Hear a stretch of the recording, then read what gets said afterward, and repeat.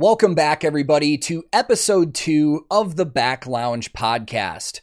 My name is Tank, I'm your host, and I'm a retired roadie with over 15 years of experience in the touring music industry. And in this series, I'm going to get to sit down with band members, artists, other roadies, and anybody else in the music industry, and we're just going to have conversations about whatever comes up. And in today's episode, I have a very, very special guest. I have been really excited about this one. All the way from New Delhi, India. We had an 11 and a half hour time difference in between us to film this one, but we finally lined up the times right. I've got guitarist, flute player, and producer Karan of the Indian folk metal band Bloodywood. Now, normally I'd plug a sponsor in this podcast right here, but today I'm not going to have a sponsor because I just want to talk to you guys about Bloodywood's latest album. And that album is called Rukshak.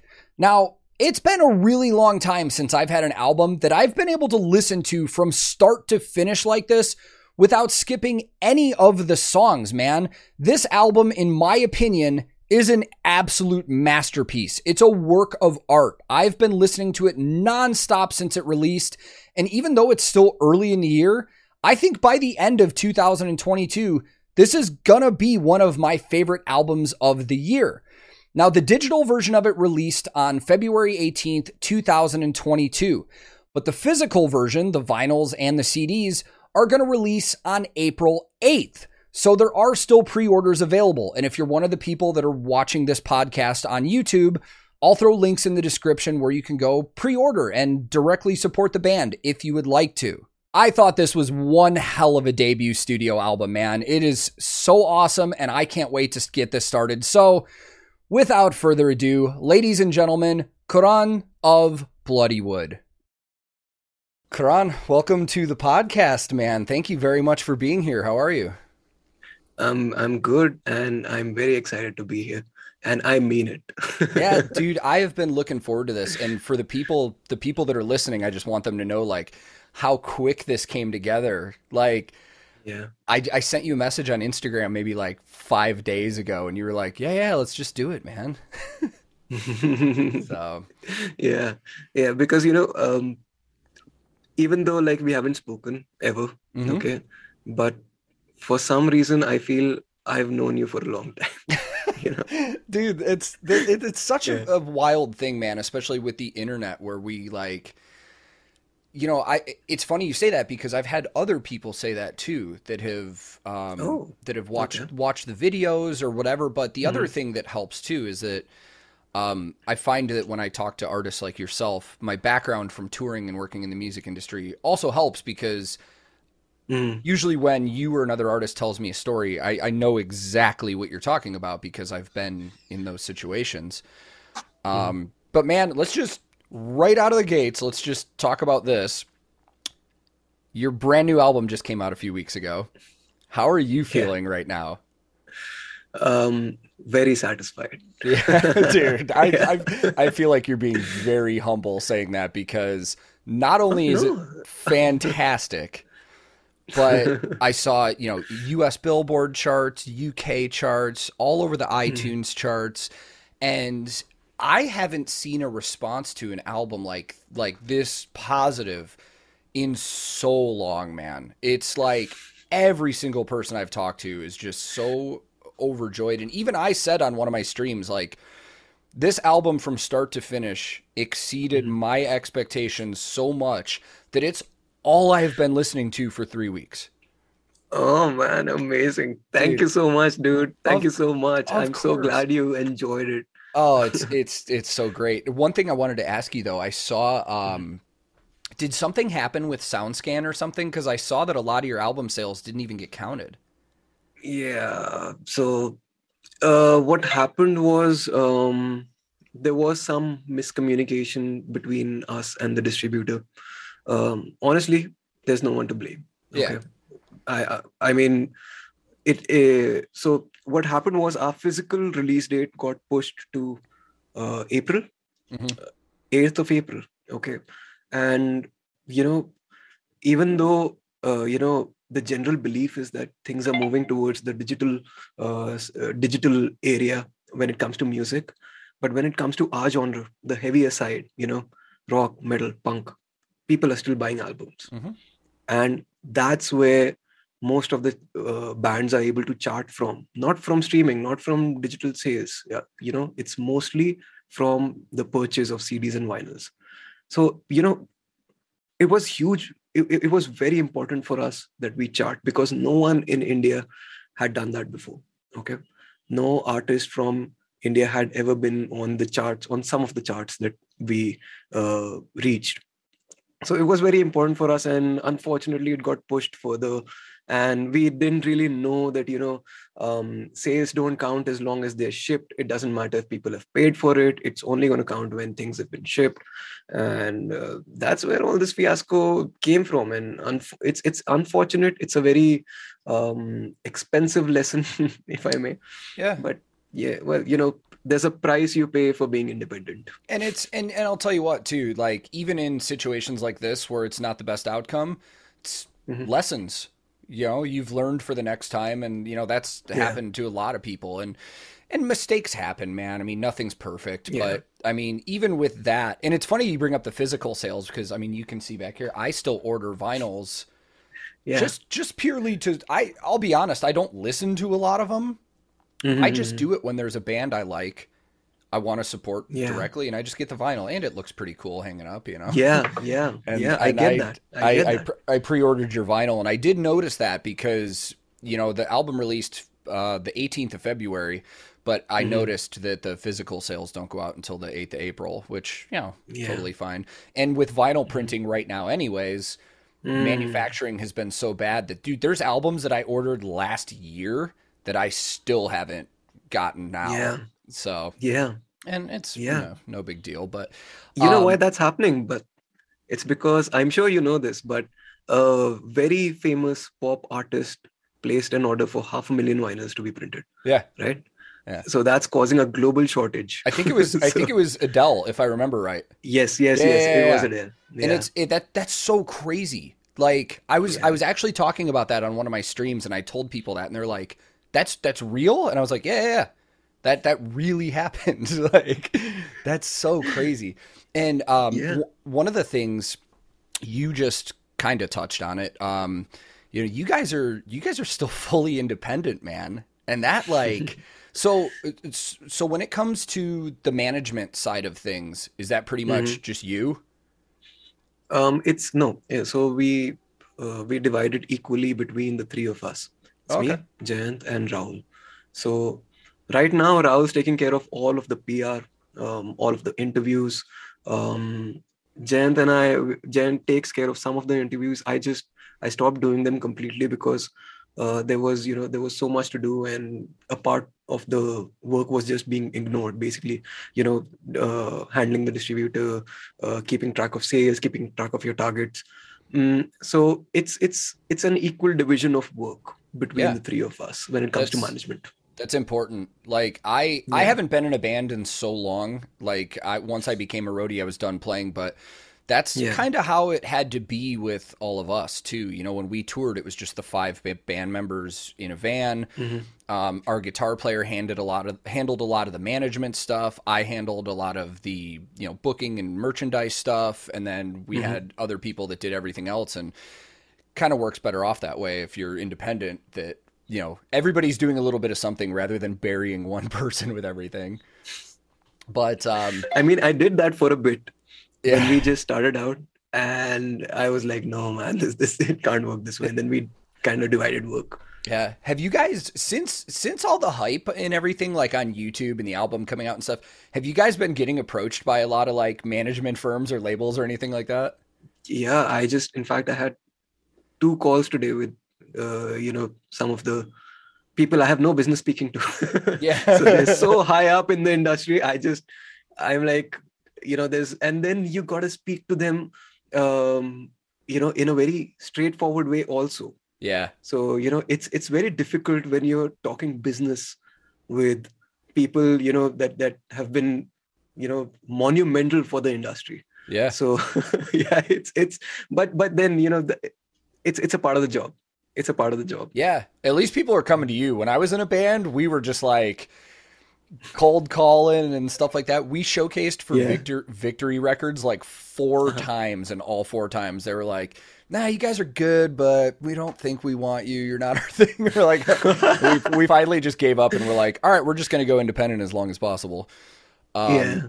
And the cool thing though is that nowadays, if you want to go that route and be independent, like you guys have been doing, it's Sorry, I'm just turning off my phone. It's ringing. oh, you're fine, constantly. dude. Yeah, No, yeah, it's totally yeah. cool. All right. Yes. You get with technology and everything that we have nowadays, it's doable. You guys, if you wanted to, probably could stay independent and be very successful.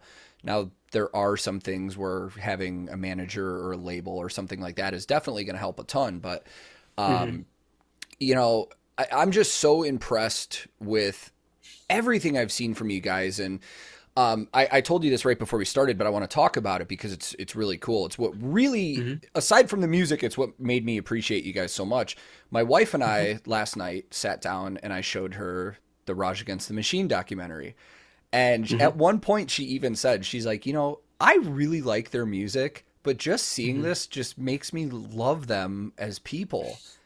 And I think it's fantastic because the way that you guys made that documentary really showcases you as people and how you guys grew and where you came from. And you don't see that in a lot of music and band documentaries.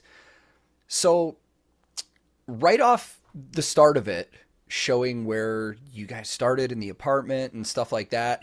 I had read, and I'm sure you've gotten asked about this before, but I want to kind of talk. All right, you were a lawyer. Is that correct? Yes. So Yes. you went from being a lawyer to just doing the music. Yeah.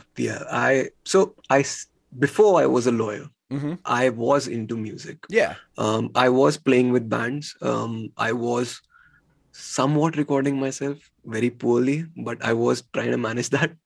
But yeah, I was a corporate lawyer for 2 years because I studied law and then I got a job. I got there's this thing called a campus placement where, you get a job while you're studying, with a law firm. And then doing it 2 years, it kind of just put everything into perspective. Like, this is not something I'm meant to do. When you're even slightly creative, when you're even marginally creative, it's just gonna eat you up. If all you're doing is looking at Excel sheets all the time. Yep. So that's where I decided to quit and jump off. So this is what my boss told me. Okay, so you've decided to jump off the plane and build another one on your way down. I said, yeah, that's the plan. Yeah. Yeah, And you had to hide that. I heard you talk about it. You had to hide that from your parents for a bit too. Yeah. Yeah, I had to hide it from my parents because the Indian, I'm sure you've heard the cliche of Indian parents, where, if you don't score well in your exams or if you don't have a good job and stuff, they really know how to beat you down about it. So yeah, but they're very supportive now. Yeah, I had a similar thing happen to me. I went to university for about a year and then joined like my first real band and we started taking off, and I decided to drop out of university after a year. And it was funny because my parents were pretty supportive about it because my dad has always known I loved music and wanted to do it. It was the rest of my family that was like, I think for the next 10 years, every time I talked to my grandparents, they'd be like, hey, you think about going back to school at all? And I'm just like, dude, it's a different time. You don't need to, you don't really necessarily need to finish school. And that's what I tell people all the time, as much as I loved being in a band, I excelled more working for other people. That's why I became a roadie. I always knew I wanted to be in music, but I loved working for other people. There's something about being the person behind the scenes and making sure that all the gear is taken care of and all that. Like I loved that. And I have people ask all the time, they're like, did you go to school for that? And I was like, no, it's just almost everything I know about guitars and gear and stuff like that is stuff that I learned on the road. And again, it's those learning experiences. Wow. When something goes wrong, you learn from it and you learn how to fix it and Yeah. make sure it doesn't happen Yeah. again. Man, and then also in that documentary, just watching, it was almost, there were times where like you guys seemed like just kids, man. Like, so that excitement is so great to see, man. Yeah, Like, we're still kids, dude. We're still kids. Well, I mean, ignore my graying hair and my graying beard. Oh, I've got a few hidden in here too. It's okay, man. But you know, that's the cool thing that I was noticing when I was watching that is I was like, man, these guys, even before you played your first show, it's like these guys know exactly what to do. Whether they actually know it or they just got lucky choosing the right thing to do, you guys went about things so right, from like, you know, booking like that ghost show where it was unannounced, and then getting the rehearsal space to you know, get your sound. And you know, it was funny when your sound engineer was saying, he's like, oh, we're getting our show files right now. For anybody that doesn't know that's listening, most consoles are digital now, and if you do pre-production, you can get your show files and save all of your settings on a USB stick. So that's what you guys were doing before you even went out. And I mean, that's what we do even on all the tours I've been on lately, you know? Yeah. Yeah. What was it like your first time leaving India to go do a show? Was it kind of a shock?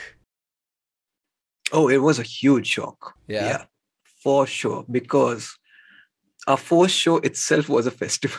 Yeah. So it was Dong Open Air, right? Dong Open Air. Yeah. The festival with the crazy name.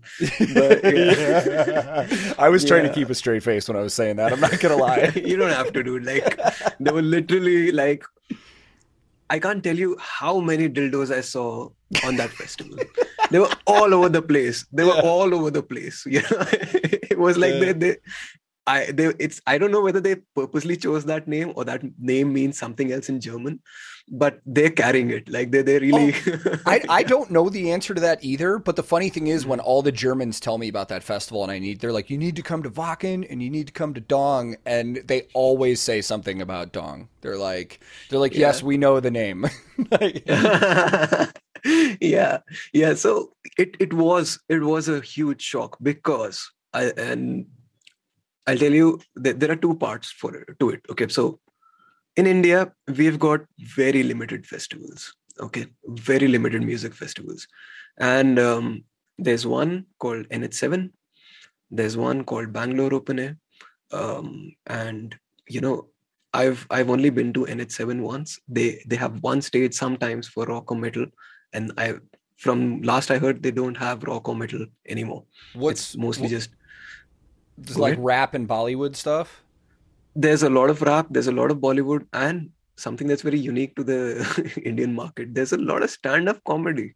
Really? For some reason. Yeah, open air stand-up comedy. It doesn't make sense. I've never seen anyone laugh.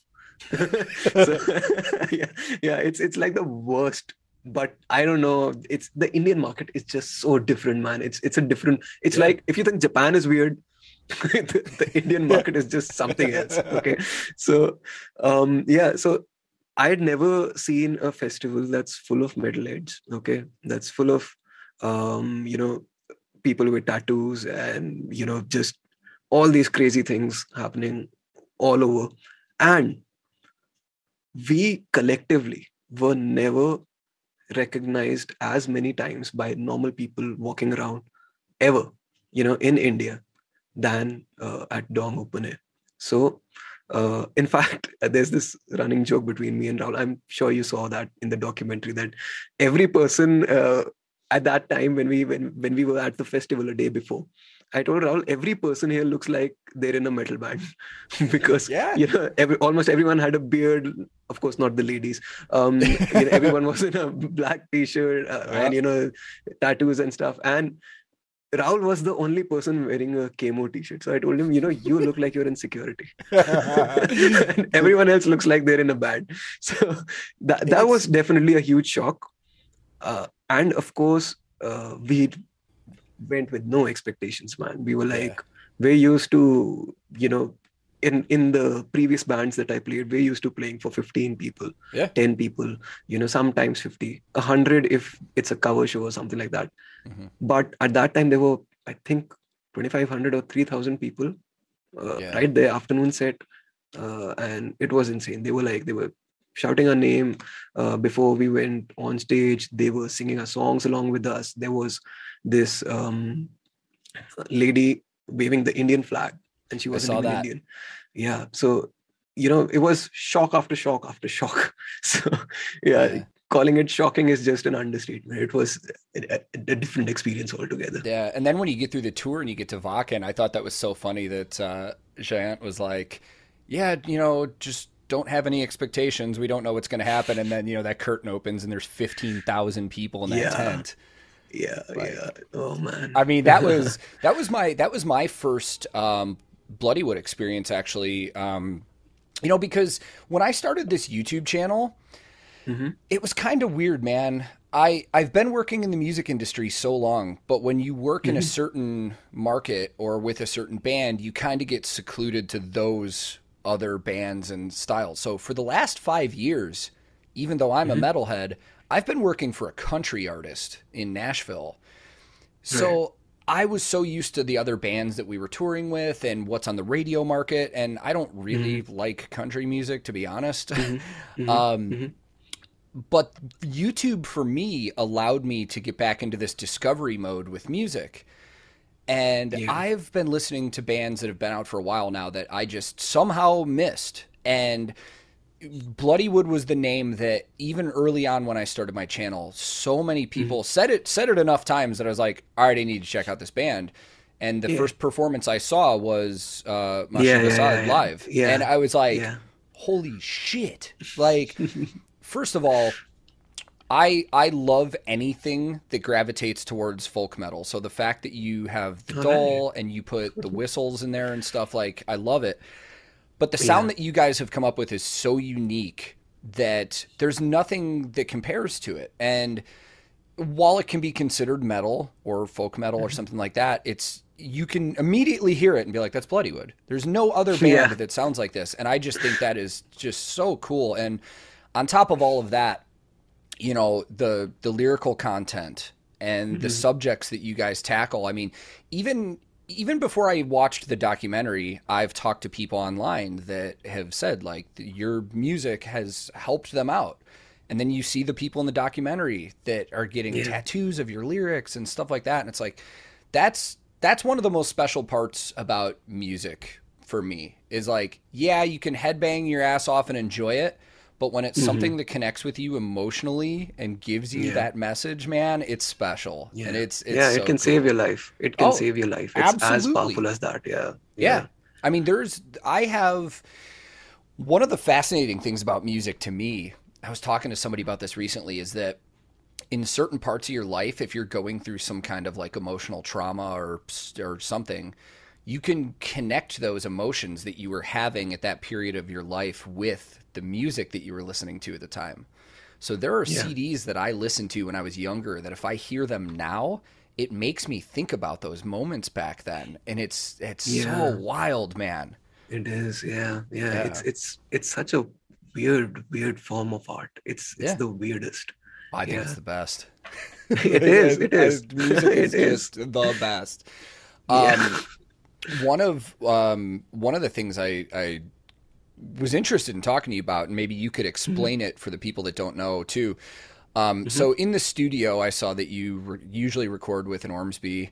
You've got your cathode guitar that you're using a lot in videos and stuff, but live you're using the Variax, the Shuriken. Yes. For people that may not be aware of how that guitar works, could you kind of explain why you use that guitar on the road? Sure. So when people ask me about this, there's a simple answer to it. If Batman had a guitar, that would be the guitar. Right? Oh, that's great. Yeah, because some of the songs, I mean, a few of the songs that we play, they change tunings mid-song. Okay, it's not noticeable because we intentionally we hate it when you can notice a change of scale or something like that, change of key. We like to keep it seamless. I think that's the better way to do it, because it kind of takes people aback sometimes. So there are some key changes. There are my parts that if I have to play them correctly, I have to, with a traditional guitar, I would have to switch guitars in between sets. Okay. So what the Variax does is you can program the tuning of each string, the tuning and the volume of each string, to a particular preset. So if a song goes from drop D to drop F sharp, you can do that like with a push of a button, or in our case, it's pre-programmed through it's a MIDI signal that goes into my line 6 Helix right here, which changes the tuning of the guitar the moment that part of the song comes. Okay, so that's basically it. It helps me not carry 12 guitars on tour, because I can't afford that right now. Yeah. And it's very hectic to do that, maintain those 12 guitars throughout the tour. And we're already like 6 people on tour in a van. There's not enough space for everything, so it's better to go with one guitar, treat it well, serve it right, and it will serve you back. I'm not very happy with the tone, by the way. You're not gonna get the tone of no, I'm not. It's so the I think your tone is great. Well, I'm glad you do, but the possible, I mean, it does really affect the tonality of your basically your amp and your cab sim that I'm using. I don't get what I really want from it. I'd say probably 80%. I can get the sound that I want. I can get about 80% of it, but because it's such a there's so much technology into it. So each string has a sensor. Okay, I think it's called I don't know what pickup. It's called a piezo pickup. Piezo, yeah. Right. So each string has a sensor, and it's just you have to really crank the gain to get some distortion out of the instrument. So when you crank the gain so much, you lose that twang, if you may. It's very difficult to explain. There's a part I know exactly what you're saying. right. Yeah. So if you distort something too much, you're gonna lose the inherent tonality of your playing style. Okay. I like to really pluck the strings, when I'm playing those riffs, because the upstroke, basically, I really focus on the upstroke. So I don't get that out of Variax, but maybe one day when we have that kind of budget, I'll probably go with a cabinet full of guitars. Yeah, and it's a good point too. It's like a budget and a space thing, because when I was in my band, I had 2 basses, and one of them was purely just in case the other one somehow broke. Like, especially, with basses. And both of my guitar players in my band too, each carried, I think, 1 or 2 guitars.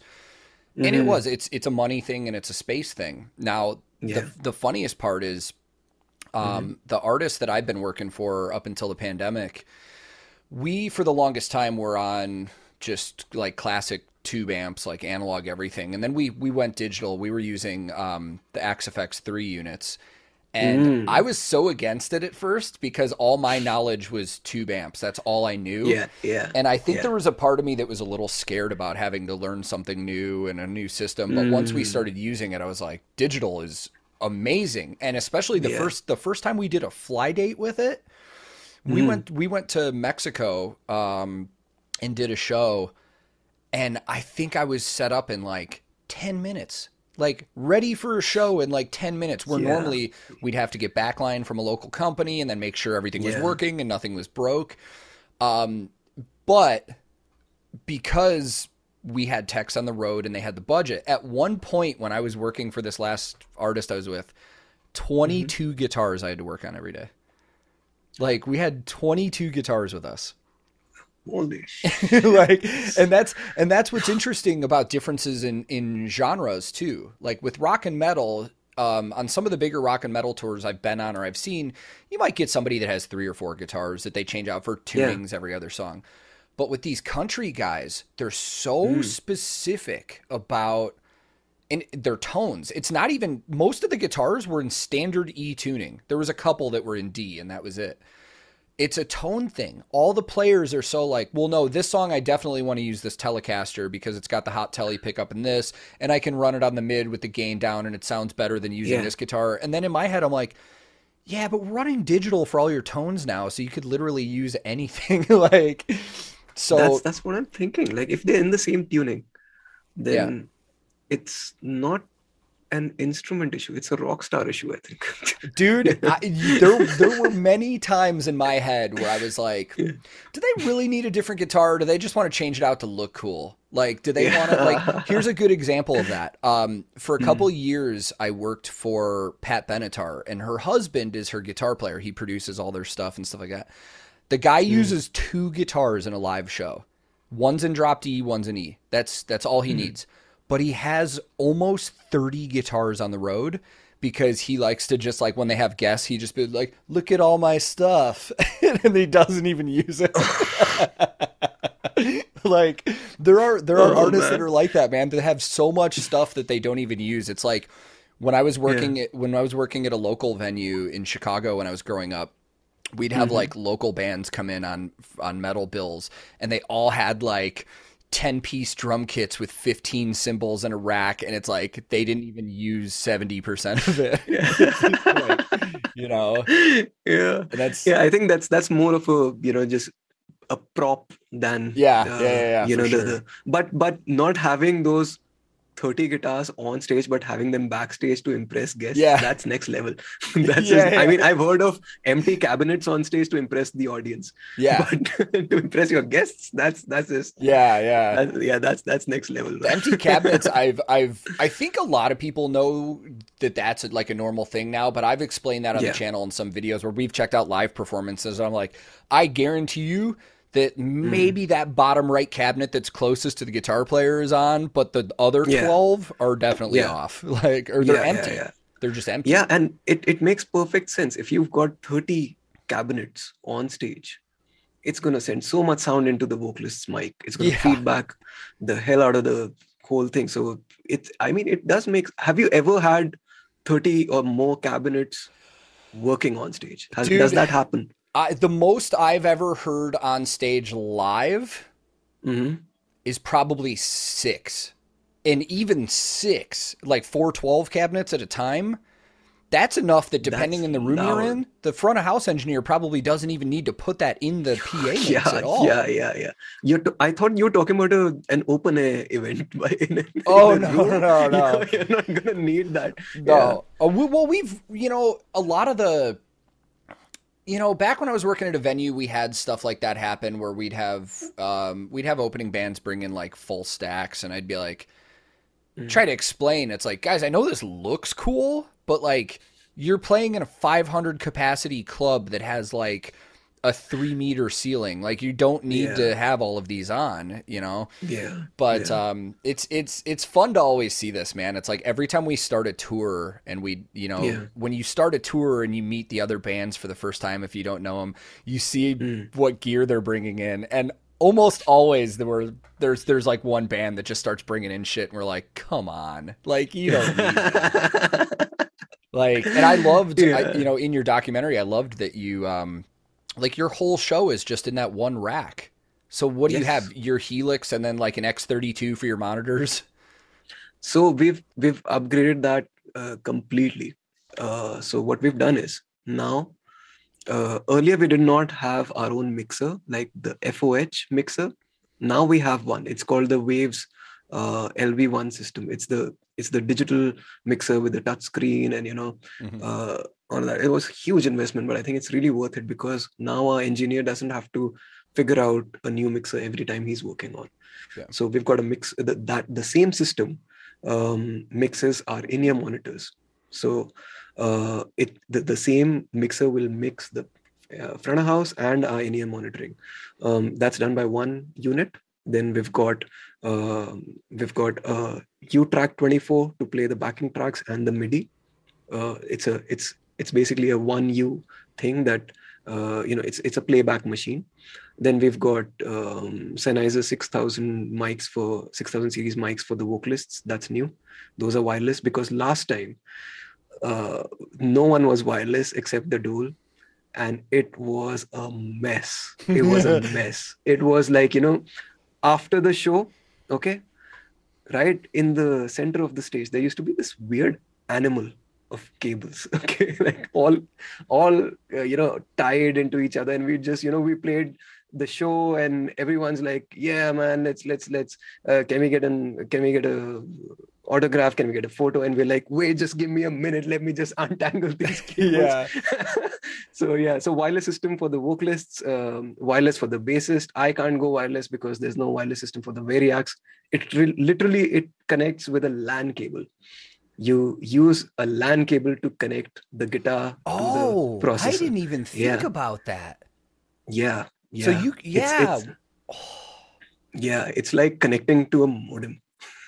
I never even thought about that. So there's no input jack on that, like no normal input jack on that guitar. There is a normal input jack, but that's not going to send a process signal. That's right. Yeah. Oh, yeah. Man. Yeah.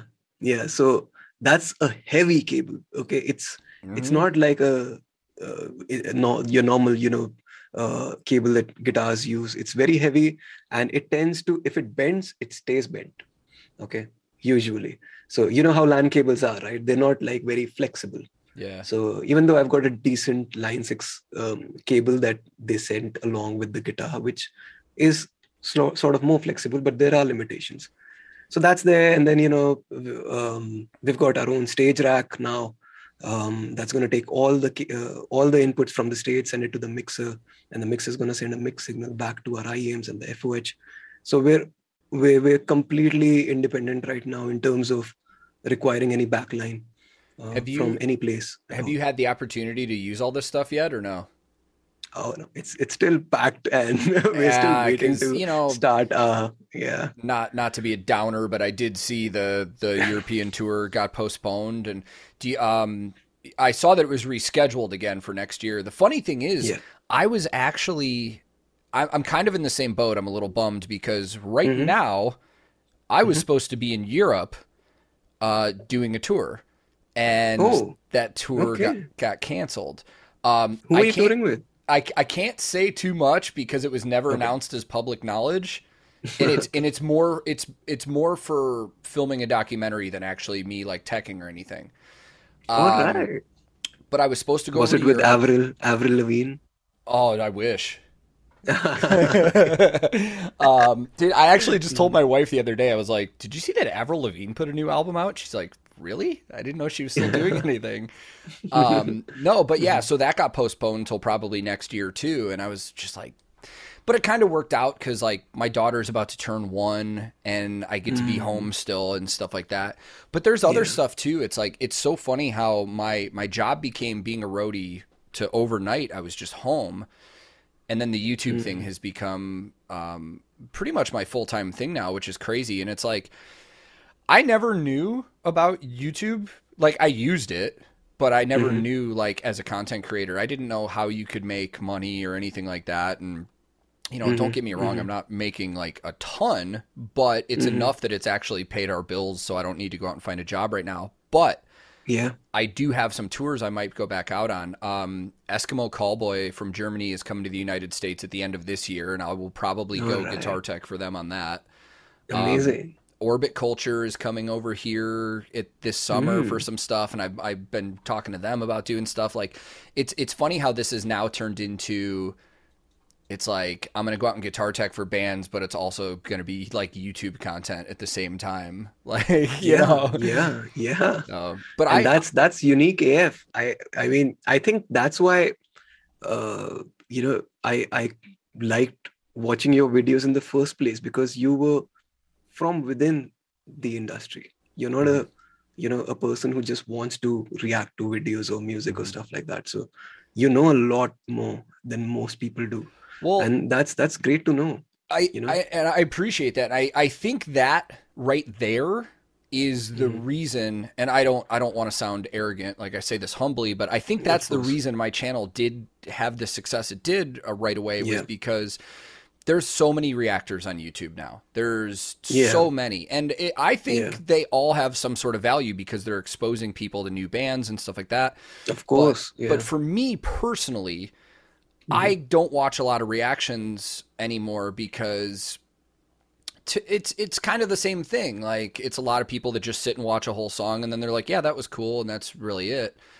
And that was the thing I felt was going to set me apart. It's like, let's just take my knowledge from working on gear and touring and actually talk about it in the videos. And it's fun, and I love getting to see what other people are using with stuff. It's fun for me to look into production. Like, you know, with your last video, I went right away. I was on Google, like, where did they shoot this? And it says in the information on your video where you filmed, but I went to that. I went to their website.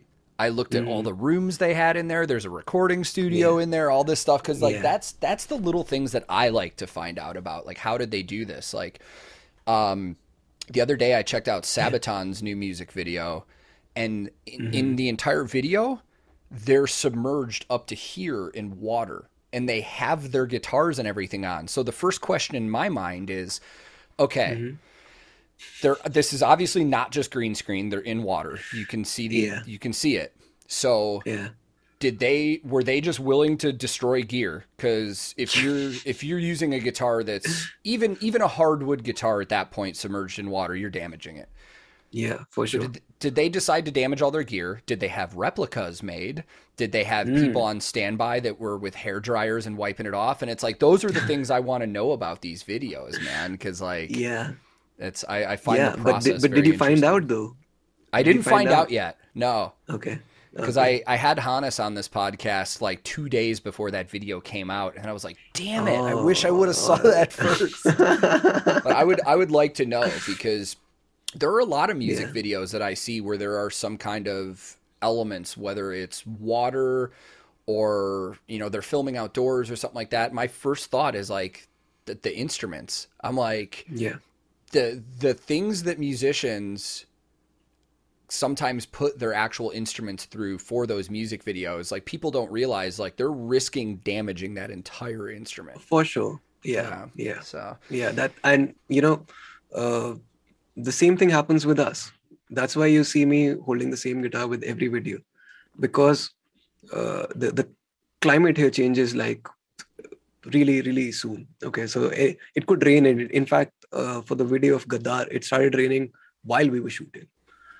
For the video of Yaad, you know, a hailstorm it started snowing while we were shooting. So these things just happen all the time. So I think it's good to have one guitar just for music videos, you know. That way, because there's a lot of value to music videos, a lot of value.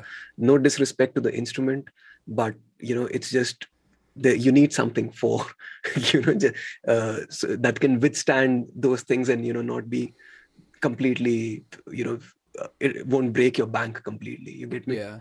And a lot of the value in music videos too is it's not only just, there's so many little things into it. It's not just to get the music out there for people, but music videos are also something that like brands require for endorsements. So it's a way for bands to fulfill those contracts with endorsements and stuff too. That's why you can tell a lot of the times when we watch certain videos on YouTube, if you ever see a close-up of like a headstock that shows the logo of something or something, like, I can tell immediately, I'm like, that's a product placement. There's no reason that they needed to show the headstock of that guitar other than to show you like the LTD logo that was on it. You know? Yeah. But again, you know, so there's a really surprising study, if you may, that I kind of did on my own. So the song Machi Basar, okay, it is our most popular original, I believe, till date. Okay. But before the music video was out, a year in advance, the audio was out already. Okay. It was on a platform called hitrecord.com. We had posted about it, that here's a new song, check it out. No one cared. Absolutely no one cared.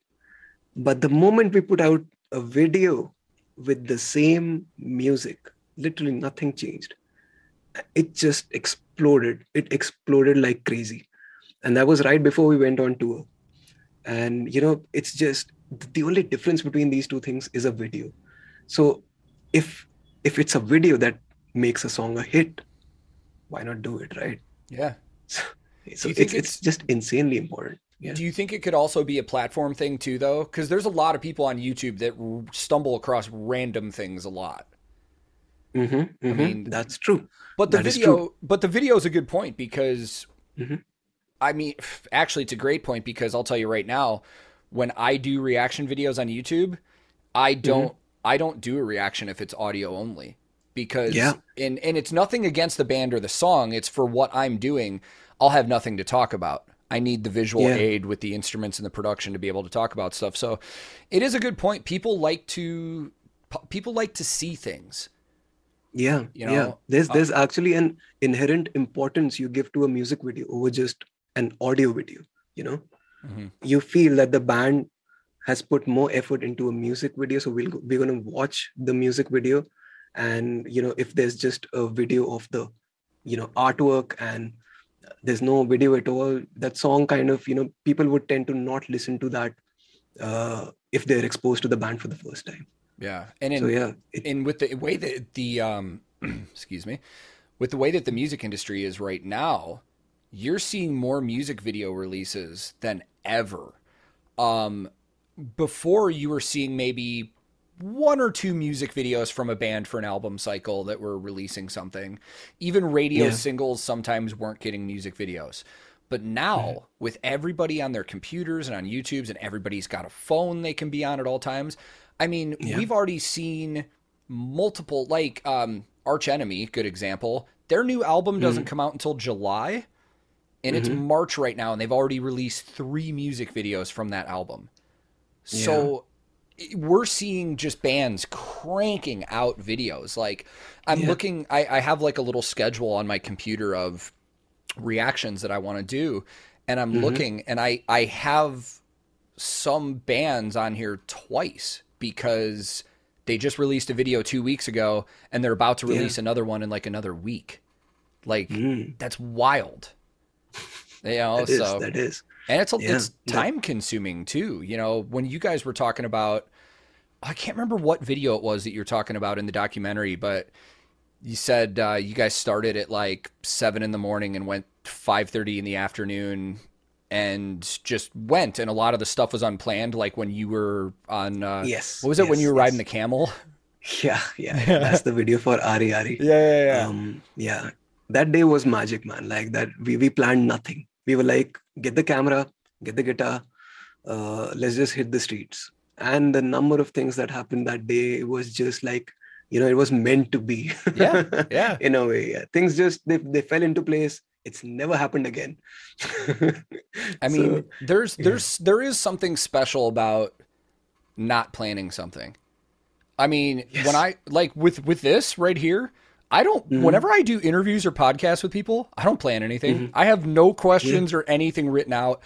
I feel as though when you don't plan for something like that, things may go wrong, but it's more authentic.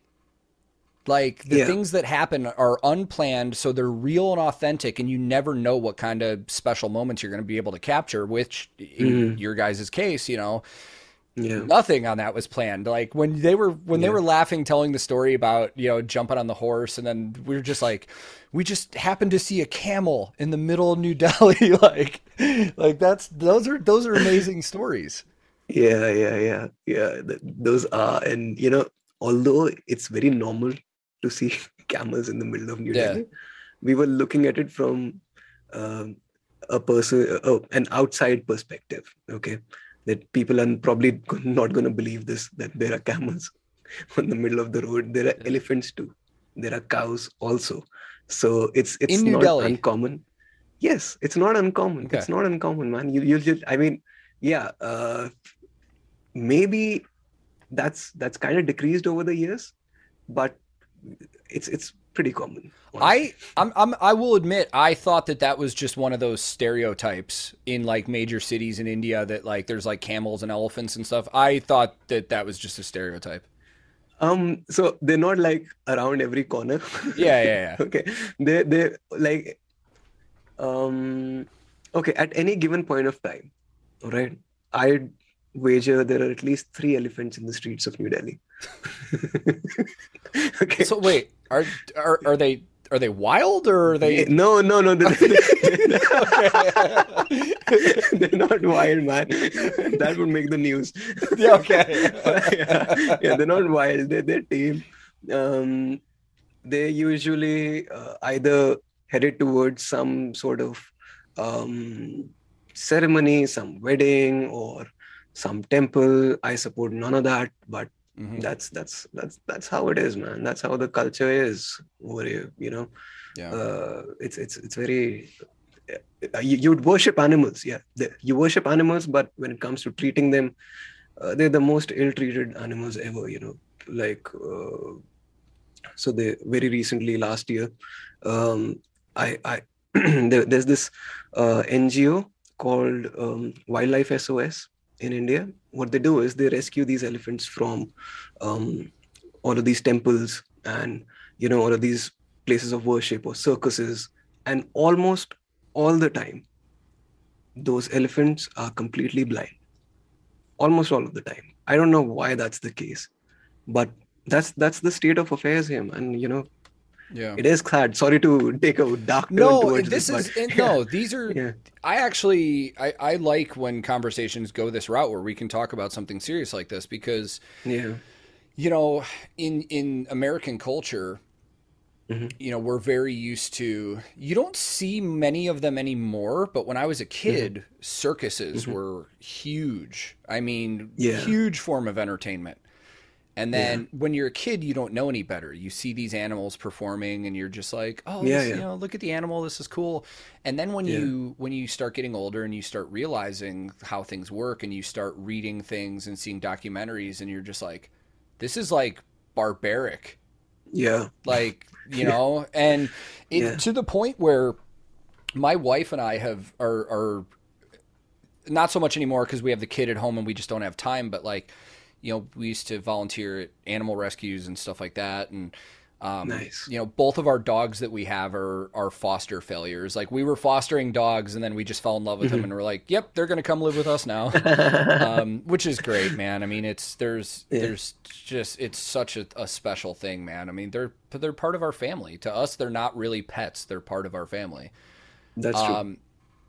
But there have been times where, like, this is weird. I've never talked to anybody about other than my wife about this, but like I've been in this phase for a while now where it's like I haven't eaten pork in so long because when I was on, I forgot where I was, but I came across a video online that was showing the state of like meat manufacturing in the US. Yeah. And after watching that, I was like, dude, I can't do this. Like it's difficult. You know, it's you hear, like you said, you hear so many people that talk about how much they like animals and how much we need to take care of them and stuff like that. And then you look behind the scenes and everything's like, again, barbaric is like the word for it. And but you know, one of the things to kind of change this from a more positive is after you guys finished your European tour, one of the things. This told me like all I needed to know about you guys was when you donated your proceeds to the mobile animal shelter in New Delhi. Dude, that was I want to know more. I want to know more about that because I heard what you had said when you guys visited Europe. One of the things you were most shocked about is not seeing as many homeless and stray animals. That was definitely a shock because you know, here it's so normal to see a homeless dog or, you know, we call them stray dogs, stray cats. Okay. They're so normal that, you know, you don't even think about it. If I could take this camera with me, I'd show you. Like, all I need to do is step out of my building and they'll be right outside, just, you know, chilling.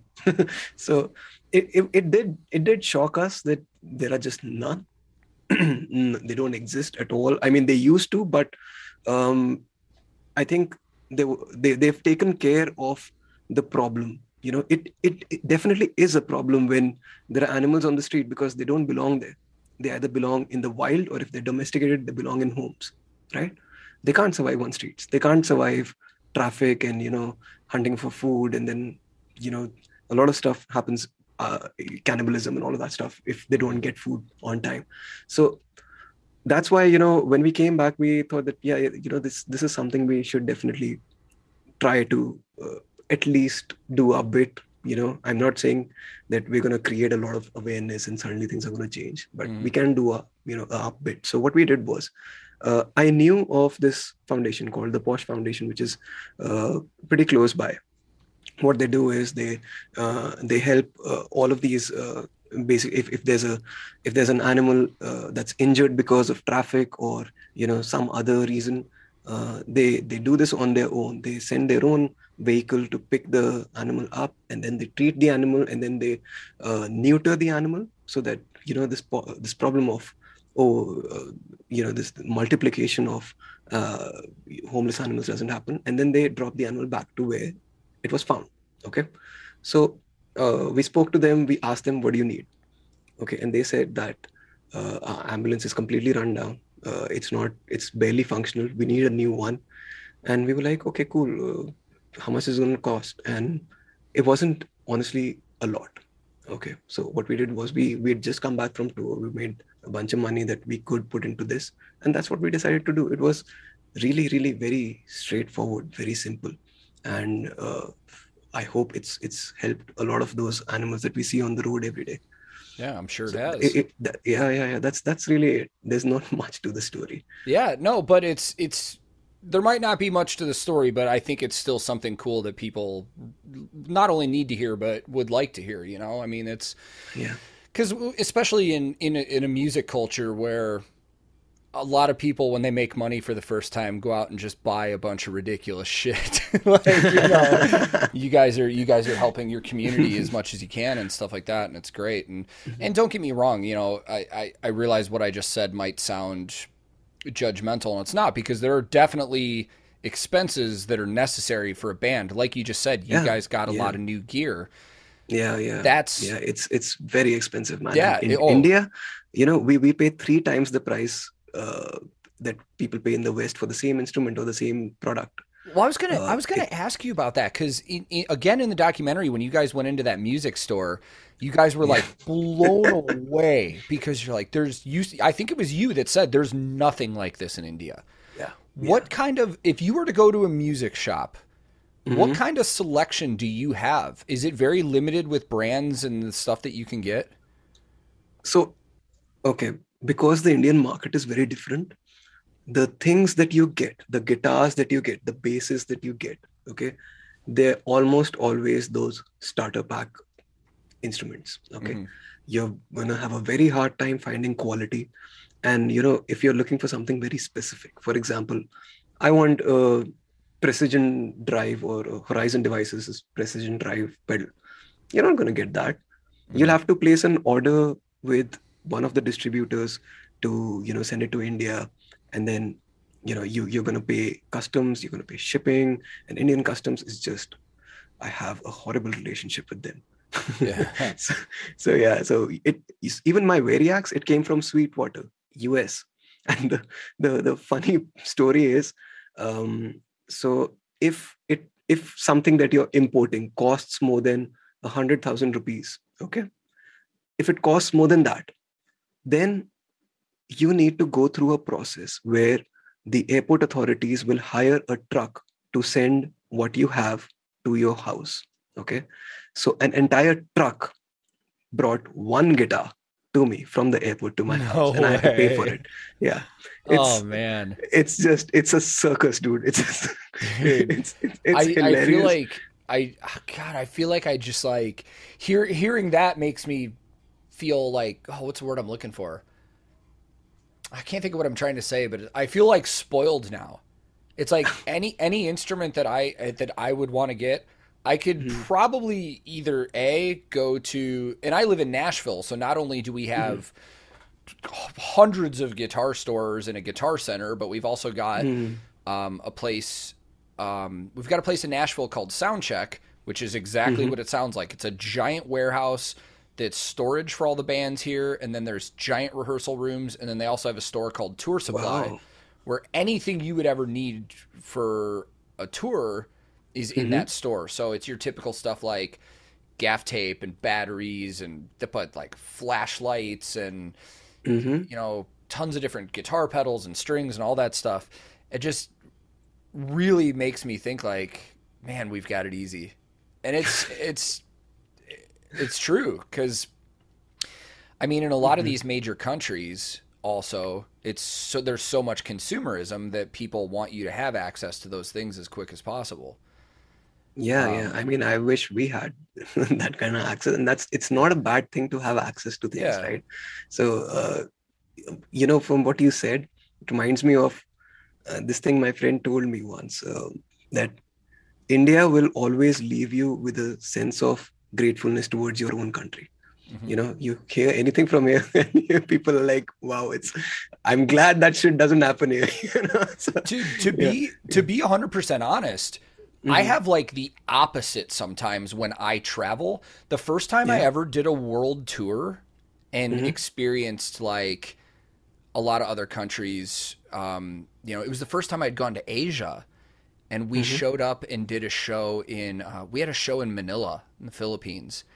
And I remember when we landed at the airport, looking out the window and just seeing how just everything looked, like shacks and stuff like that. And then like they take us from the airport to the hotel, and as we're driving through the city, it's the first time I had ever seen like what could be considered like third world, like with my own eyes. I was like, wow, this is a big wake up seeing this. Yeah.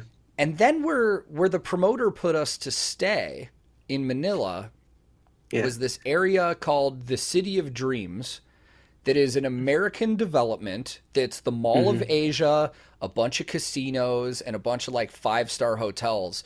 And we get in our hotel room and look out of the hotel window, and you just still see like shacks and stuff. And there was it's the first time in my life, in my head, I was like, there's something fucked about this. Like, you know, and when we travel to other countries, I really realized as an American how spoiled and easy I've really had it, to be honest. It's like everything I could ever want has been easily accessible. So like, that's why I enjoy these conversations with people from all over the world, and having this YouTube channel and getting to know people from other cultures and stuff like that has been just the greatest thing. Because one of the things that I honestly hate about the American mindset is that most people in this country have never left. They've never actually experienced another culture. They see it on TV and in movies, but most of that's bullshit. But they've never actually experienced it. Like, a good anecdote to this is I dated a girl in my early 20s who, her dad worked for some security company, and she lived in India for 2 years. And when she was showing me pictures of like India and like where they stayed and stuff like that, I was like, that ain't India. That's an Americanized resort and development that you got to stay at and have all the same amenities that you get over here. Like, you didn't live how everybody else did. And I wasn't judging her for it. It's just like, that's what it is, you know? Yeah. So the division is really there. Okay. Like, if you want an American lifestyle, you can get it here too. Okay. It's not like there's just one particular lifestyle. But what I want to point out is, I don't think America has it easy. Okay. I don't think you can completely discount how hard life is there, because, and even though I've not been to America, but if I think of Europe or the UK, you know, the West in general, when we went there, we did feel that, you know, we want to come back home soon, not because people were mean. Okay. People were amazing to us, but we're just used to talking to everyone. Okay. So we're just used to talking like really loud, and all the time. Okay, in fact, there's such a funny story about this. The moment we landed at in Germany, okay, in Dusseldorf. So the festival were kind enough to set us up at a hotel because they knew that it's our first time outside India and stuff like that. So at the hotel, we were all so excited. We were like, it's 9 o'clock and the sun is still out. I've never seen that in my life. So we were like, let's drink. And, the beer was like, the cans were this big. Okay. Cameras were they were huge. Okay. And the brand was called Faxe, Faxe. So we got those cans, and then we were right in the lobby area of a hotel, open area, and we were drinking and being loud. And then suddenly a voice, there's this huge booming voice that says, "Guys, you are fucking loud. Shut the fuck up." And we were like, sorry, but we couldn't find out where the voice was coming from. So then after that, we were like, just, okay, maybe this is the volume we need to speak in. And, it happened several times that people reminded us that you're in a public place, don't be so loud. So, it's there's a trade-off to everything, Yeah, you've got access and all of that. We don't have access to stuff here. That is true. A lot of even basic human rights are sometimes hard to find, the basic human needs. Okay. But then I think in Western culture, there is a sort of isolation, there's a sort of distance, which I personally like, but not everyone does. Mm-hmm. So, so I think it's with every culture, there's a plus and negative, Yeah. I want to kind of... Yeah. Well, go ahead. What you were saying just made me want to rephrase something, because when you said you don't think that Americans necessarily have it easy and stuff, without getting too into this topic, I'll rephrase it by saying, as a straight white male in the U.S., I feel like I've had it easy. I talk about this stuff with my wife a lot. Like we have a lot of friends in the LGBTQ community. We have a lot of friends that are minorities and stuff like that. And hearing some of the stories from them about dude, one of my best friends who was who was a groomsman in my wedding, grew up in Compton in Los Angeles, and he moved to Nashville, and he was my roommate, and I would go on tour all the time. And he didn't tour, he lived there. And when I would come back, we'd always hang out. And he told me one time that when I was on tour, he never really went out. And I was like, really? And he's like, well, yeah, dude. He goes, when I go out with you, he's like, you're my white friend and I don't have to worry about anything. But he's like, as a black guy, I don't really go anywhere by myself to bars and stuff. And I was like, damn, dude. And I was kind of wondering about you guys in your travels with that, because people mistakenly think that racism is an American thing, but it's everywhere. I've gone to so many different countries and you see it everywhere. It's everywhere. I was really hoping, and if you don't want to talk about it, it's cool, but I was really hoping when I was watching your documentary, your first time leaving India, you guys didn't have to face or experience anything like that. Was your travel pretty good when you were in Europe? We did face incidents of racism, and I can elaborate on that. I don't think there's any reason to hide what happened. So there was this one particular incident where, I don't know whether it's in the documentary or not, but the drummer Vishesh and we actually fell sick after doing open air. Okay. We got bronchitis and I don't know, some very severe form of it. So we were in Germany. We don't know the language. I'm trying to learn it. Thankfully our TM at that point of time, who was also driving us around, Adrian, he knew some German. He took us to a hospital and they diagnosed us for whatever, bronchitis is called in German. So gave us medicines and sent us back. Now, Adrian parked the vehicle. We were crossing the road towards our hotel. And then this guy on a bicycle, okay, he just zooms past us and says, fucking Muslims, okay. This is in Germany and he has a German accent. Okay, so I know it's not an American thing. It's everywhere, dude. It's everywhere. And it's in India also. Okay, there's no there's this. It's just so prevalent that if anyone tells you they haven't felt it, they're lying or they're hiding something. Okay, Yeah. and this is just one of the many incidents that happened. Okay, another that happened was after our first club show.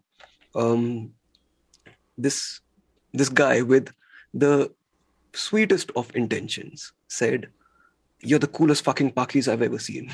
Okay, Oh man. so I was like, "Bro, we're Indians," and that's kind of not a nice term to use for someone who's from, even if that person is from Pakistan. Yeah. So he was like, yeah, you know what I mean, man. You're the coolest fucking Pakis I've ever seen. I'm like, I mean, that's okay, like the dude. same here when somebody's like, "Oh, that guy's all right for a black guy." It's like, what the fuck does that mean?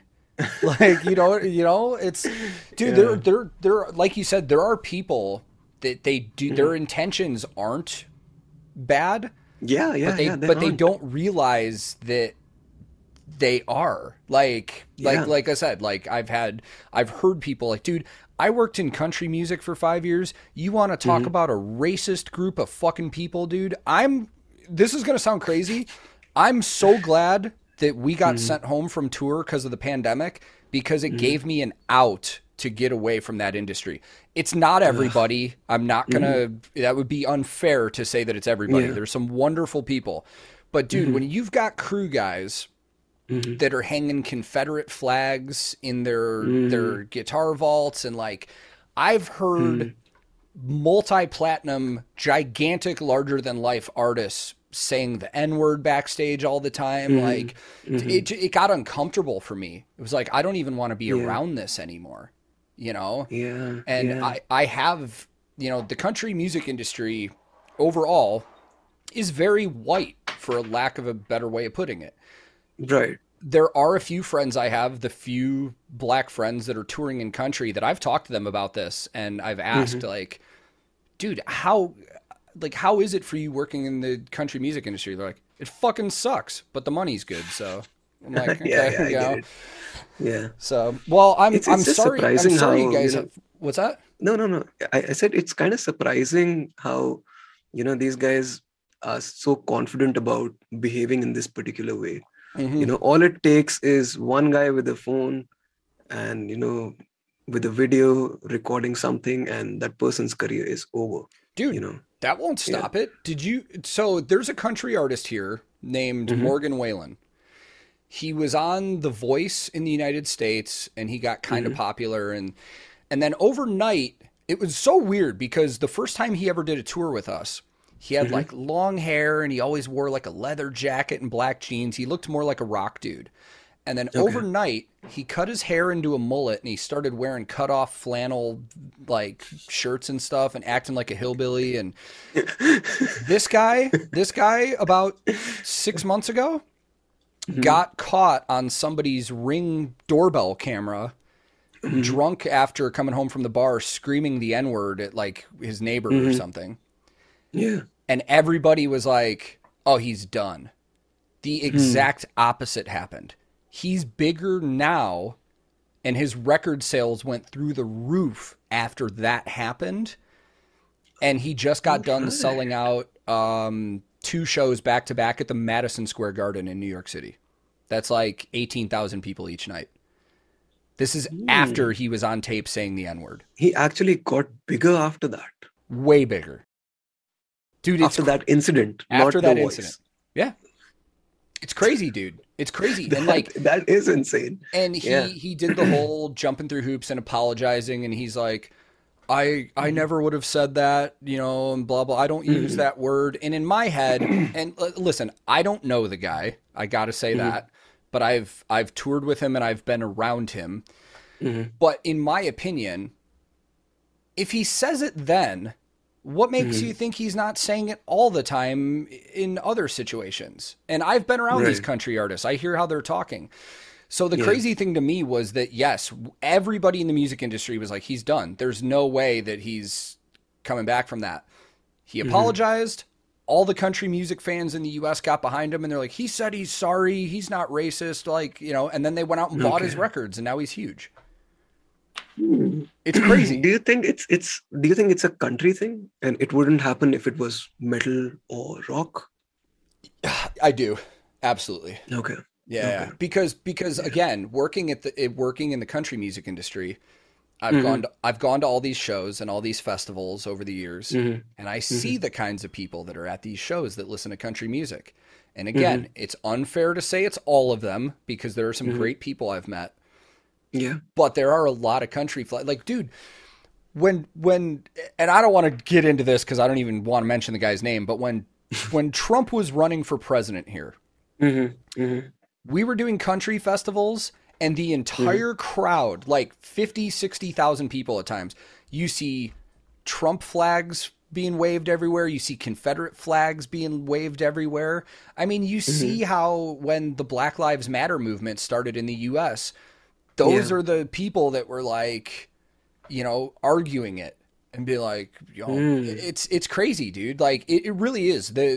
We're granted this country changes fast over short periods of time. I mean, Mm-hmm. I'm only 34 and things are so much different now than they were 10 years ago, Yeah. but Yeah. Yeah. we're in a weird place right now.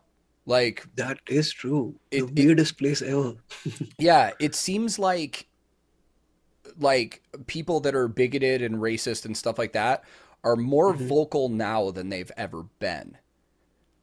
So we see it all the Hmm. time. And it's Maybe we like have access to those voices more. I think You that's know? part of it. I think, Yeah. when I was a teenager, we didn't have Facebook, Instagram, Twitter, all that stuff. So you didn't see it Yeah. online. And if you didn't Mm-hmm. surround yourself with those kind of people, you didn't hear it. But now that Right. we're on social media and we see all of this stuff, we Yeah. see Yeah. everything. Yeah. Yeah. Plus, It's the algorithm always pushes some to you something that would trigger you. mhm. Because they want that reaction, they want that argument, they want that, you know, time on their app or their platform or whatever. Yeah. So it is kind of made into this way. But it is, again, it's very interesting that a particular political alignment coincides with a genre of music. Yeah. It's actually, it's more interesting than anything else, to be honest, because I know nothing about country music. Mhm. I know no country music art. I know Taylor Swift was probably country for a bit. Yeah, when she first started. Yeah. Yeah. That's all I know. Yeah, yeah, yeah. So So it's very strange. Yeah. so let me give you a good example of country music in the US. Hmm. I told because a lot of country is popular outside of the US. Hmm. It's very popular in Canada. It's very Okay. popular in Australia, and it's kind of popular in some parts of Europe too. Like I've Hmm. gone to Europe with country artists and done huge shows. Wow. But Okay. the scene is a little different. But in the US, Hmm.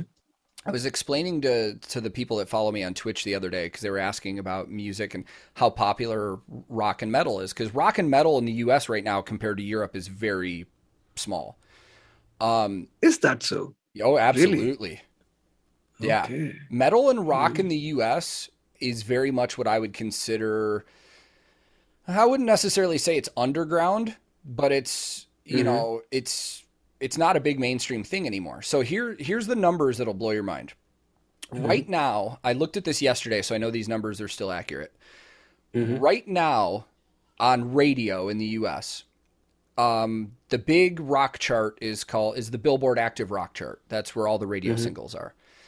The Hmm. number one song in rock radio has Hmm. an average audience impression of 3.5 million listeners per week. So for anybody that doesn't know what that means, that's 3.5 million people listening to their radio on that channel hear that song every week. Okay. The number 40 song on country radio has Hmm. more plays than that. Like the number one song on country radio right now in the Yeah. US has Yeah. 60 million listeners per month. So 20 times more like spins Mm. than rock. That's what's popular Yeah. in the US. It's country Hmm. and top 40, which is pop and hip hop. Okay. Well, pop and hip hop, I think they've always been like this, right? Yeah, yeah, yeah. Yeah. But But but have you seen like country take over rock? I mean, country's always been a thing, Like in the 90s, it was super popular. You know, a lot of big country artists started coming out in the 80s. And country's different now, too. When it was back in the day, when it was like 70s, 80s, 90s, it was a different sound. What a lot of people say is traditional country now. Yeah. The country that's on the radio now is very pop influenced. There's 808 beats and like snap and clap samples and a lot of auto tune. It's very influenced by hip hop. You can hear it in the delivery of vocal melodies. And I find that so fascinating because a lot of country fans claim to hate rap and hip hop, yet all of their favorite artists that's what they're listening to. Like when we toured, we did a huge tour like 3 or 4 years ago with the artist I was working for. We opened for this guy named Luke Bryan, who's arguably one of the biggest country artists in the U.S. We were doing stadiums, football stadiums, like 60,000 people at times, just for a show. It wasn't a festival; it was just a show. Between changeovers in the bands, they're playing hip hop to the crowd. So it's like, yeah, it's that like, makes no sense. Yeah. I know. And to them, they're trying to set like this party vibe for everybody to get into it. So it's so funny to me that a lot of these country fans say that they hate rap and hip hop and all that stuff, yet they'll listen to it when they're at a show.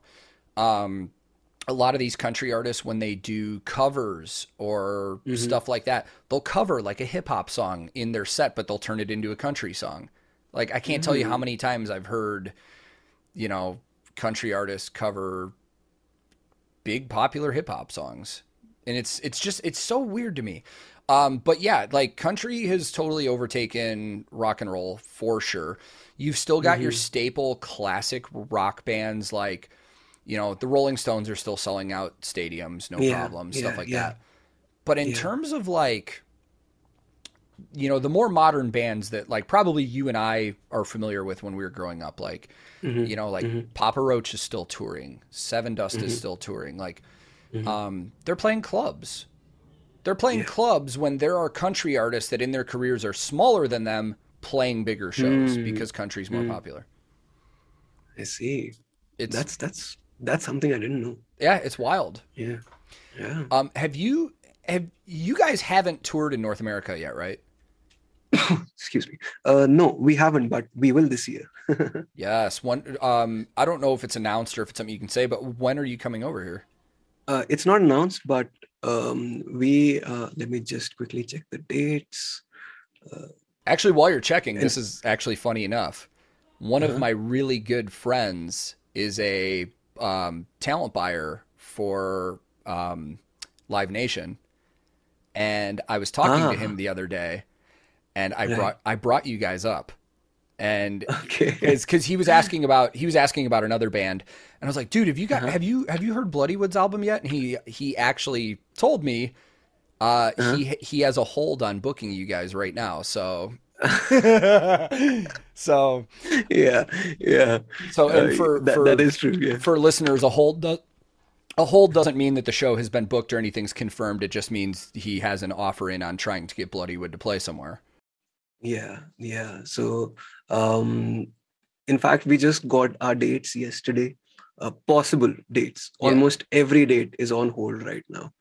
So we'll probably come down in the end of September till the mid of October. Okay. Just a probability, you know.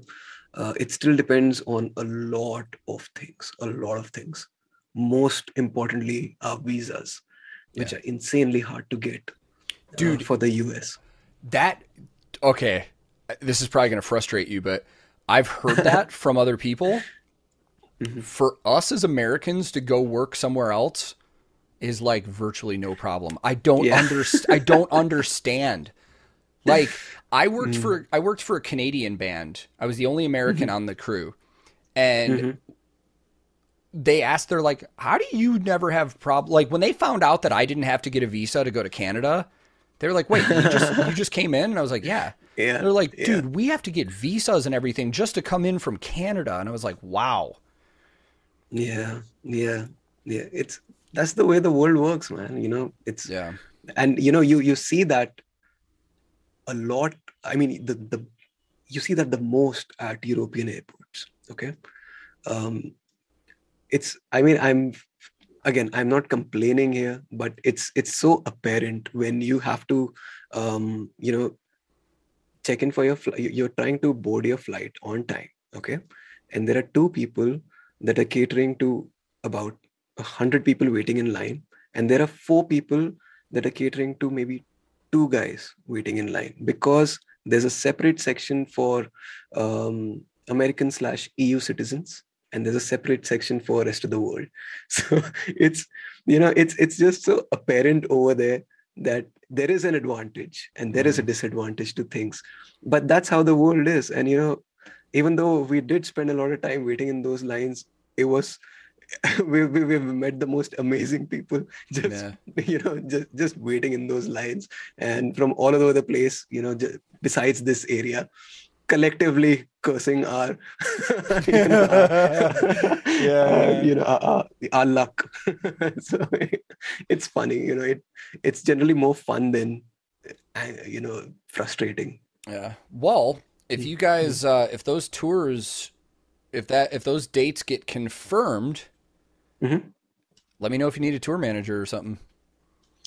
I was going to talk to you about it. I'll come work for you guys. Seriously, one of the craziest things about this YouTube thing is, I was talking to Hannes about this on the last podcast, but I was telling him, in my career of being a roadie and working for bands, I've never really had the luxury of like choosing the bands I want to work with, in the sense of like, I've never really gotten a tour with a band that at the time I was like really into. It's just something that was presented to me. And that's like, when I first started working for this country artist, like I'd never heard of him ever. And I was just like, yeah, okay, I'll take it. But now that I've started meeting all these bands on YouTube and stuff, it's starting to become like kind of a thing. Like I've had bands that are like, yeah, we know you're not really touring right now because you just had a kid and stuff, but if we come over there, would you come out with us? Like, for example, the Eskimo Callboy thing and stuff like that. So it's starting to become kind of a thing where it's like, yeah, I might leave the house for a few times a year and go work with these bands that I actually like. And in the case of like you guys, I'll tell you right now, I'm not even really worried about getting paid. It's just like, bring me out there. Let's shoot some YouTube content and have a good time. We can always discuss that because we are looking for someone to, so I'll be honest with you, because it's our first tour in the US and how it works in the rock and metal world. I don't know about the rest of the genres that the first time you tour, you don't get paid a lot. No. That's your proving ground kind of situation. So we're pretty sure we're going to sell out everything because, we know everyone's been dying for, an appearance in the US. So we're very confident about that. But, we can always talk about how to, manage that in terms of time and money and all of that stuff. I'm sure we can work something out, I don't want to, I mean, again, the one thing that we've never done is have anyone ever work for us for free. Never. Yeah. So that's not, please don't feel that I'm going to throw in that kind of a curveball at you that we're not going to make any money. So why should you make any money? No, just to clarify, I'm not offering to work for free. I'm just saying I don't need to get paid a ton. Like, one of the funniest conversations I had when I was talking to Eskimo Callboy's manager, he was like, yeah, so we want you to come out and guitar tech. What's your normal day rate? And I was like, well, it's kind of hard to calculate that because country is really interesting where they don't do your country day rate is different. Well, and they pay yearly salaries. So so no matter how many shows we did a year, I was still getting paid the same every week. So I told Eskimo Callboy's manager that, and he was like, okay, we'll divide it by whatever, how many shows you think we're going to do. And I was like, all right. So I did the math and I was like, okay, this is what my day rate would be. And he's like, we absolutely cannot afford that. And I was like, I know I'm not trying to like make a ton of money off you guys. My point here is that like, in situations like this, especially with the connection from YouTube to them and you guys and stuff like that, it's like, pay me what you feel is appropriate and you can. and let me shoot some YouTube content out there traveling with you guys. And Yeah. it's going to be fun for everybody. And then everybody that watches gets to see it. And like, I'm more in it for the experience and the good time at this point than I am for trying to make money. Because like I said, the YouTube thing has allowed me to pay our bills and take care of our family, not making a ton extra, but I have no complaints in that department at all.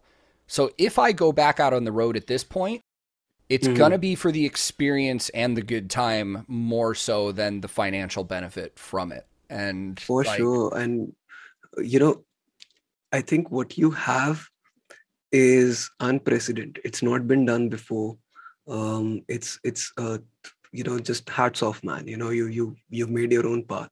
Oh, You know, I've never heard of a roadie ever saying that they got to choose which band to work with. They get to choose, you know, which tour they want to go on or which they don't want to go on.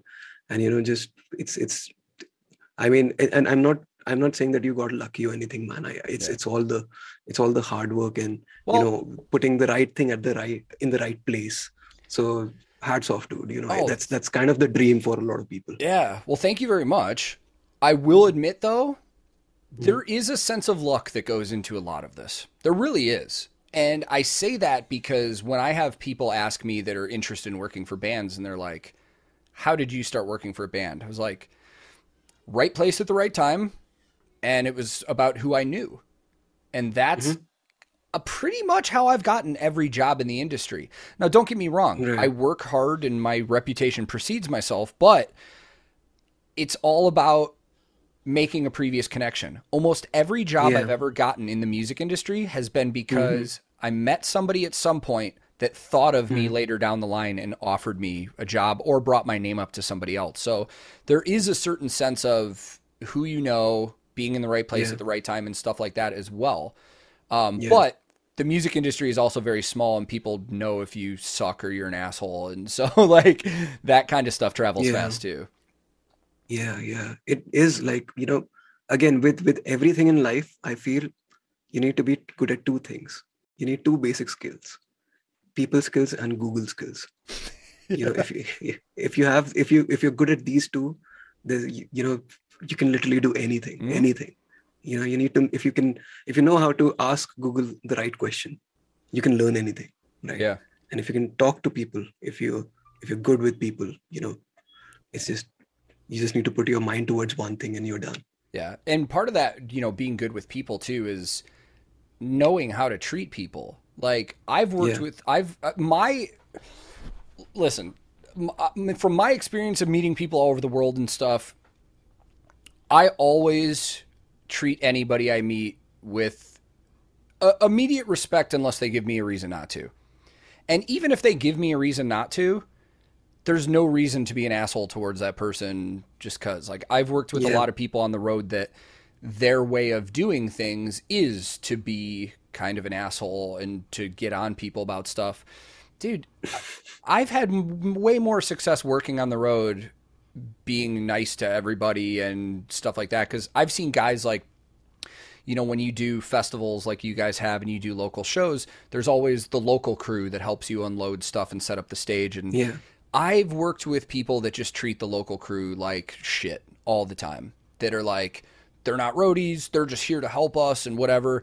And I'm like, dude, not only will you get people to work for you better if you treat them kind, but they'll also remember you. I can't tell you how many venues I've gone back to where I see the same person I saw like a year before, and that we remember each other from working with each other because we were nice and we liked each other, you know? So. Yeah. It's definitely something that, you know, that the industry needs. Nicer people. Oh, absolutely. Like the music industry is cutthroat. Like people that aren't in it don't realize like the music industry is a very, just like any other big corporation, it is a very shady cutthroat business. Oh, don't even get me started. Yeah. It's like, you know, people assume that as artists, you're meant to be poor. Okay. You're meant to be under a lot of debt to make a record and, you know, to just survive. You're supposed to survive off advances. Apparently, you're supposed to be in debt 24/7. And so in our conversation previously with labels, they would just be surprised at the fact that we don't need their money. Okay, they'd be like, "What? You don't need money?" But you're in India. So we're like, guys, listen, it's not like that. We've got an amazing support base. Our patrons are amazing. We've got YouTube going on. We know how to record ourselves and shoot our own videos and all that. So what are you saying? How do you have all of this sorted out? And I just keep thinking these guys are so old school. Yeah. So old school that, they really need to adapt quickly. And who've adapted quickly? Rappers. They've changed the game. Like hip hop artists, they've changed the game, man. The world's first only distribution agreement where the artist keeps 80% and the label gets 20% was because one hip hop artist said, this is not how I'm going to do music or my business. And he changed everything. I'm forgetting his name because I'm horrible with names. But that guy just changed it all for everyone. I don't know if it is, but I know like Chance the Rapper, like the stuff he self-releases everything. Yeah. Like has no. I'm talking about the person who did that back in the 90s. So that's where the distribution agreement started. Now, again, like people like Chance the Rapper, they're saying you don't even need distribution agreement. All you need to do is put your music online, and you can do that for $20 a month, blah blah blah. But that's for hip hop artists. Yeah. We can't do that yet because people still buy CDs, people still buy vinyls. Yeah. And that's kind of hard to do. Yeah. Yeah, but I see from my perspective, I do see the landscape changing, especially with labels like. Orbit Culture is a great example of that, because when I talked to Nicholas, they put out such a great record in 2021, and then they just in 2020, and then they put out a great EP in 2021, and they're signed with Seek and Strike Records, which is like a pretty small independent label in the US. And I asked is it Seek and Strike or Seek and Destroy? Seek and Strike. Okay. Yeah. Okay. They have Orbit Culture. Actually, most of the bands they have are non-US bands, which is kind of wild because they're a US label. But I asked him, I was like, surely you guys had to have been courted by other labels. He's like, oh yeah, we talked to everybody. He goes, everybody you could think of in the metal game, we talked to him. But we went with Seek and Strike because they gave us the freedom for our creativity and everything that we wanted. These other labels wanted way bigger deals than we were comfortable with. They wanted us recording with other people, where with Seek and Strike, they basically let us do everything we want to do. And labels are going to start finding out that's very important to artists now, man. The bands don't need to rely on the labels anymore to do what they want to do. Yeah. They definitely need to update their mindset, man, because otherwise it's just everything's going digital. It's about time that even rock and metal goes completely digital, and at that point the labels will just be they won't have any reason to exist. Go ahead. No, I was really quick. I was going to say you're starting to see the change with labels on YouTube as well. When I first started doing reactions, I got copyright claims, blocks, all that stuff on everything I did, everything. And then I started just getting into this mindset of like, well, maybe I should just reach out to these labels and see if they'd be comfortable kind of working in cooperation with me, like doing their stuff. Yeah. And in the last year, I've seen a big change in the attitude of how labels feel about reactions online. Because at first, when I first started, every single label was like, no. Like, you can't use our material. This is ours. You can't use it. But now, some of the younger labels, now the major labels that are run by all these like old school mindset corporate people, they still don't get it. They still don't get it at all. But the younger labels, and I'm comfortable saying it out loud. It's like Napalm Records, Nuclear Blast, Seek and Strike, AFM, like. There's so many I could list, but the point that I want to make is they have seen what can be done for bands with the attention from reactions, and they are now approving reactors to use their material for their reactions. So pretty much everything I do on my channel, I've basically asked for permission, for lack of a better word, because I think the younger people that are working at these labels are finally realizing, like, this is free promotion for these bands. Like, that is true. That is true. Like, we don't have to spend a dime on marketing because there's 100 reactors that are going to do a video on this song. Yeah. So that's changing that's too. very true. You know, it's a symbiotic relationship, you know, between artists and reactors, or, you know, reviewers or anything. It's a very important symbiotic relationship right now, which, you know, not just labels, distributors have a hard time understanding. Yeah. So, you know, when we were starting out with the recent releases, we had planned to send out our videos to as many reactors before they're actually out. Yeah. Okay. And what we told them was, listen, if you're on board, you know, we'll get your video whitelisted. Okay. There won't be any copyright claim.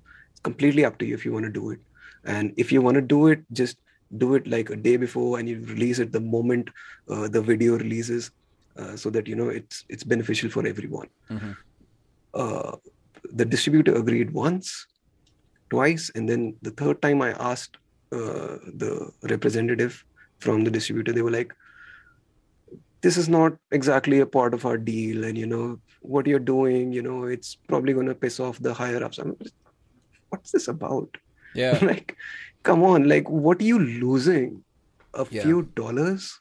Yeah, because for what? Because I'll be completely honest with you right now, and I've been honest with people that watch YouTube too. They want to know how much money reactors are making, because everybody sees some reaction videos that are making hundreds of thousands of views, and they're like, "Oh, these reactors are making so much money from these bands." I'll tell you right now.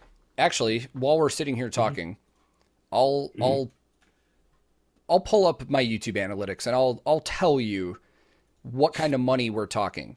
Because that is one of the big arguments, is that a lot of people that are against reactions are saying that it's taking money from the labels and bands. So, for example, I'll just pull up a recent video that I did. Let's say, here, Sabaton. A recent Sabaton video I did for the Unkillable Soldier. In a month, I've made $100 in ad revenue off of that video. And the other thing that for people to keep in mind is that most of the views that reaction videos get are within the first week of that release. Right. So, in the lifetime of that video being on my channel, can't really imagine that it's going to make more than that. And I'm not complaining. I'm just saying that so people actually hear a number and know, like, you know, they need to know that, you know, it's not like someone's stealing from anyone else. They don't get the whole, you know, the way this thing works. And, you know, again, hats off to the YouTube generation for really changing the game. And, you know, it like reactors and reviewers, they give us a chance to fight the algorithm. You get me? Which is so biased towards hip hop and, you know, pop or whatever you may, you know, Bollywood in our case. So it's literally you guys, you know, because you bring new audience to us, the algorithm understands, okay, this might be something people are interested in, and then it sends it to new people, and then we get those comments that I'm here from the algorithm. That's when we know it works. Yeah. That's the kind of, you know, that's the kind of symbiotic relationship everyone should be okay with. You know, it's not like a reactor is gonna get more views off than the original or something, you know. You get me? So it's weird why there's so much problem. If it were up to bands, I'm sure no one would disagree. Oh, I've never not up to bands. I recently did a video on my channel where I reached out to bands and labels, and I said, hey, you don't have to give me your name if you don't want to, but I want to make a video with like actual statistics and quotes from bands and labels, what they feel about reaction videos. Every single band and label that I talked to all said they were for reaction videos. A lot of them gave me direct quotes on what they think. Like, One of the A&R reps at Century Media Records told me that he's like, we're in a phase right now where reactors on YouTube are becoming like the new music journalists that we used to see in the 90s when there was print magazines and stuff. Yeah. The only people that didn't get a hold of me or respond to me, the publishers. Like, and it's and it's funny because in my experience with some of these labels, the publishers will listen to the labels. If a label tells a publisher to drop a copyright claim or whitelist it, they will. But if a band does it directly, not as much of a chance. Like you just told me, you know, I know who your publisher is. I'm not going to say it out loud just in case, but you were just saying that they were kind of combative with you guys trying to whitelist, you know, reactors doing your videos. I just had this happen with another band. They reached out to me and asked me to do a reaction to their video. And of course I did, because I already liked their band, and they're like, yeah, we'll get it whitelisted for you. And I was like, yeah, no problem. So I filmed the reaction. I sent them the link. And after about 5 days, the copyright claim was still on it. And I got back a hold of them, and I was like, hey, not a huge deal, but this never got cleared. And they basically came back and they're like, yeah, our publisher is saying they won't. And I'm just like, interesting. Like, so the publishers aren't even listening to the bands. Like that's stuff what's like wild this to me. that it's, you know, it's stuff like this that kind of keeps us away from, you know, not being independent, even though we're not 100% independent right now because of the distribution and, you know, the publishing and whatever. But yeah, I get what you're talking about. Yeah, it's kind of wild, man. And then you know, the other thing that I find hilarious is when publishers block or issue copyright strikes on videos. The block doesn't make sense to me at all, because okay, if the issue here is you think they're taking money, then keep the copyright claim on there and just take all their ad revenue. What you're doing by blocking the video is actually hurting the band for exposure that they would get from this exactly reactor. It's an interesting conversation, man. Even YouTubers, like, we talk about all this stuff with each other all the time because we're so curious. And the copyright algorithm on YouTube is so hit or miss that I have filmed reaction videos to somebody that I know that just released theirs the day before, and then mine gets a worldwide block and theirs didn't get one. But then I've had it happen the other way around too, where mine doesn't get blocked. Like recently somebody reached out to me and asked me, they're like, hey, I saw you released a video. How did you get that up? I was like, what do you mean? Like, I tried to upload mine and it got blocked. I was like, mine didn't. I don't know what to tell you. Like, it's inconsistent. I wonder who decides all of this. Some guy in some room just pressing yes or no, well, you know. Dude, I think it's more accurate to that than you would think. So when you upload a video on YouTube, the algorithm is what gives you your initial copyright, you know. But but if you file a dispute with it, it goes to the publisher. We think that what these publishers are doing, and I'm not even kidding, because we know they're not reading our disputes, because there's another really big reactor, like with hundreds and hundreds of thousands of more subscribers than I do. They have said that when they dispute copyright appeals, they leave their video unlisted, so it's at 0 views. And I do the same. Okay. And they'll send in a dispute, and it'll get denied, and it'll still have 0 views on it. So that tells us the publishers aren't reading any of the disputes or sending in or watching the videos.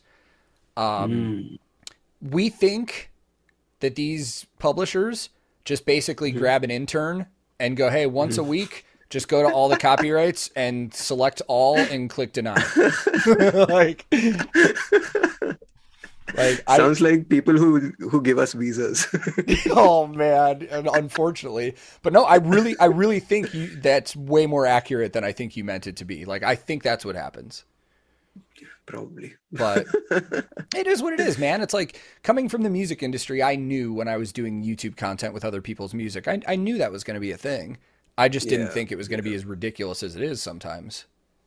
It's nuts. But in fact, I think Nick had to really face the brunt of it when he decided to not do reactions at all unless, you know, it's pre-approved by the labels or something like that.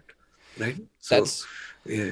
that's kind of where I'm at too, to be honest. For about the last 8 months, Yeah. 99% of my reactions have been stuff that I have been told by the band or label they're okay with me doing before I do it. Actually, funny enough, and I'm not, I don't want to make you feel bad here because I'm not worried about it. Okay.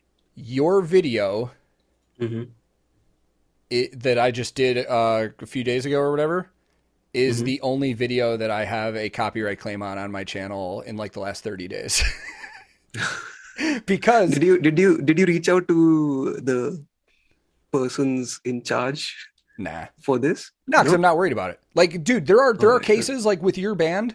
I don't care about the monetization. I just like your band, and I just wanted to do the video. Like, seriously, I'm being. No, that's very nice of you, dude. Like, you know, it honestly, every person who does this, you know, we were very grateful to them, and we really wish we could do anything about it at this point in time. We could do it about the first two videos, but this one, you know, they've really put their foot down on it. They were like, you know, it's not a part of our deal or whatever.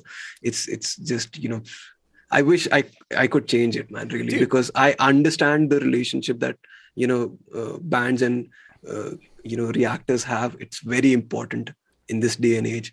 I just wish everyone understood it, man. Yeah. And like I said, dude, it's not a big deal. A copyright, I'm not worried about. If I get a copyright claim on something, whatever, don't care. Now, if I uploaded that reaction and it got blocked or I got a copyright strike on it, I probably would have reached out to him then and been like, yo, what?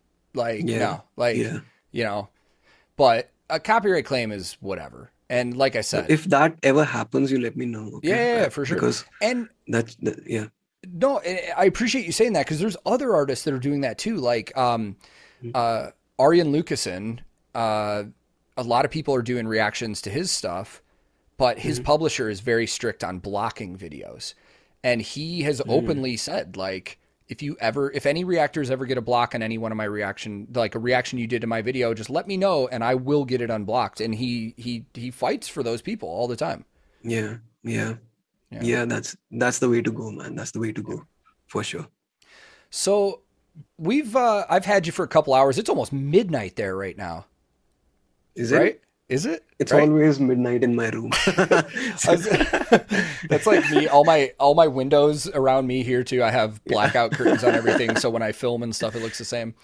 But I had a quick story for you, really quick. Go ahead. And which I feel like I've been talking too much, anyways. Is it's all somebody's gonna leave. So you probably figure I'm a very talkative person too. There's always one or two people that every time I do an interview or a podcast are like, "You talk too much," and I'm like, okay, cool. That's the point. I was like, well, that's, you know, it's our conversation we're having. People just get to watch, you know. But I have a funny story for you that I think you will appreciate and maybe have some cultural input on this. So when I was in a band, this was back in like 2006, maybe. We were on tour, but when we were on package tours, every time there was a day off, we liked to book our own show. And a lot of universities in the U.S. have budgets for entertainment where they can have bands come in and do shows for the students and stuff like that. So I reached out to Eastern Illinois University on a day off and said, "Hey, we're on tour with so and so right now, but we have a day off. Could we play on your campus for students?" And they were like, "Yeah, we actually have an event going on that same day that this would be perfect for entertainment for." And we're like, "Oh, okay, cool." Okay. So we booked this show. They didn't tell us what it was for. We booked the show and we show up to the EIU campus and we find out we are playing a show for a festival that the Indian Students Association was putting on. And we walk in, all of us wearing... I know where this is going. we walk in, all of us wearing like skinny jeans and studded belts and stuff. And it's like... It's the entire Indian Students Association of Eastern Illinois University all dressed up and stuff like that. And we're like, my guitar player, you know, appropriately so at the time, my guitar player is like, "What did you just book us for?" I was like, "I have no idea." So we meet we meet the person that was in charge of everything, and they were so nice, and they're like, thank you so much for playing. This is going to be really fun. Like, everybody's been excited about it. And we're like, really? And you got to keep in mind, like, we're a band that nobody there probably knows. Like, we're, an opening band on a tour. So they're like, yeah, we're going to set up in this auditorium over here. And it was a classroom. It was like a university level, like stadium seating classroom. So they have us set up, and we sound check and stuff like that. And then when it comes time for showtime, we're all kind of like, all right, let's just get through this. This is going to be really weird. Like, it's going to be awkward, whatever. Like, let's just put on a good show. Yeah. Dude, we start playing, and there's probably 200 students. Mm-hmm. Those people lost their fucking minds. They to this day are my favorite crowd I've ever played to in my entire life. There's video of it online. After this interview, I have to see this. After this interview, I'm going to try and find this video. I think it's still on YouTube. But we start playing, and everybody packs in front of the stage.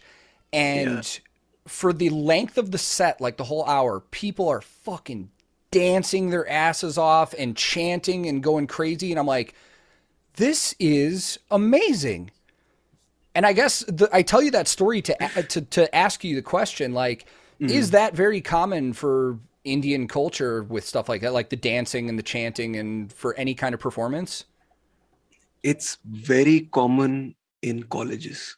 Okay. It is super common in colleges. So in India, we've got a college festival culture where, the only time you can tour is during college festivals, because they're the biggest crowd and they're the best crowd, in all honesty. They're the guys who'll go nuts. Like, it doesn't matter whether it's rock or blues or, I've seen, like, it wasn't a very nice sight, but I've seen people moshing to singer-songwriter stuff. That's amazing. It was awkward, but it's just something about the college crowd when it comes to Indians. They just want to, let loose. They just want to, if there's a band playing, they're just going to be there. It doesn't matter what the genre is, they're going to enjoy it. And we as Bloodywood, we have to play in front of a college audience. We're really looking forward to it. But to answer your question, it is a common thing for only that little, age where you're in, this period of time when you're in a college. Yeah. And then it just goes away, man. I don't know where it goes away, but you don't see that elsewhere. So yeah. I mean, it was one of the more crazy experiences where, the expectations you have for things, like going in, you're like, all right, let's just get through this. Yeah. And it turned out to be one of my favorite things we ever did. And it's actually funny because one of the musicians in town that I know that I've toured with, his name's Sid. He was born here, but his parents moved here from India. So he very much grew up in the Indian culture. I recently reached out to him because the only reason that I know about like Bollywood and that culture is from him. Like, he was explaining it to me on tour one day, and I was just like, that's insane. Like, he's like, dude, Bollywood runs everything in India. Everything, man. Everything. So I texted him recently, and I was like, have you listened to Bloodywood yet? And he goes, no, but just by the name, this has got to be something Indian, right? And I was like, yeah, and I'll admit the reason I'm telling you about it is also because you're Indian and I want you to see this. And he's like, no, I haven't heard of him. So I kind of gave him your background and told him what you're doing. And I sent him the live performance of Machi Basad and then the music video for Aj. And he was like, this is fucking amazing. He's like, I've never heard like the dole used like this in any of this. He goes, dude, he's like, these guys are onto something. And I was like, we'll see, man. All right. I'm glad he liked it. And, generally what happens is, Indian metalheads are generally very old school. Okay. They're very into thrash, into, even the Black Sabbath kind of stuff. For some reason, I still don't understand it. Yeah. And it's generally these people who are on our videos and they're like, this is not real Indian metal. If you want to listen to Indian metal, listen to some pure bands like X and X and Y and Y. And, we've got those bands. But it's generally those people. That makes me extra glad that, he responded so positively to it. Yeah. Being a metalhead himself. Oh, yeah. And it's so cool to see people's response to this music, man. I mean, it is something very unique that and I think you guys succeeded in creating something that the world hasn't really heard, and it's just fantastic. So it is now midnight for you. Before we go, I always like to ask this question to any artist just so people can hear it from their mouth. Whether it's financial. Wait. Yeah. I've got a few questions for you. Okay, go ahead. Yeah, let's do that. All right. So I'm not sure whether you heard of this community called Bloodywood Raj posting on Facebook. Oh, I'm not on Facebook. Oh, okay. Cool. All right. So before coming on to this podcast, I just left a message over there that I'm going to speak to Tank. Hit me with some stupid questions to ask him. Oh my God. Okay. Yeah. So just let me see if anyone actually. No, you're fine. Yeah, there are a few comments. Yeah, there we go. Ask him to say something in Hindi. Okay. Are you familiar with anything in Hindi at all? No, I mean, other than the lyrics from your music, no. All right. So I'm gonna ask you to say this. Okay. It's a very popular dialogue from Bollywood. Okay. Try to repeat after me. O Kalia, kitne aadmi the? O Kalia, kitne aadmi the? No, that's close enough. What did I just say? Nothing. It's a very famous dialogue from a cult Indian movie where this person asks this other person called Kalia. He asks this person how many men were there. I don't even know the reference. It's such a popular dialogue, but I just know that the dialogue's very popular. So, all right, not bad. Yeah. Man, I feel dumb now. No. Don't be. I mean, okay. Do you like dogs? I love dogs. Mm-hmm. Absolutely love dogs. I already know the answer. Yeah, to we that talked question. that. Yeah, we've got two. We've got two here. Okay. Ideas for Jayant, how to get his beard more fluffier. Okay. I'll just give you what I do. First of all, people are like, people always ask, how do you get your beard so long? My answer is don't shave. I don't do anything. I just don't shave. Right. But I do, every time I shower, I use shampoo and conditioner, like beard shampoo and conditioner.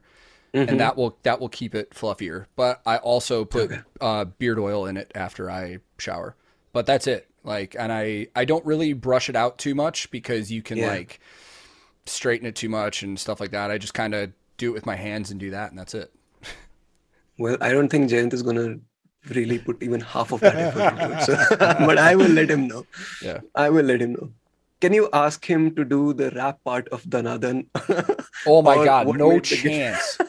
Dude, and actually, since you brought that up, I think that was the one part when I first heard that song that I was just like, God damn. And it's not just Raul, it's Jayant as well. Yeah.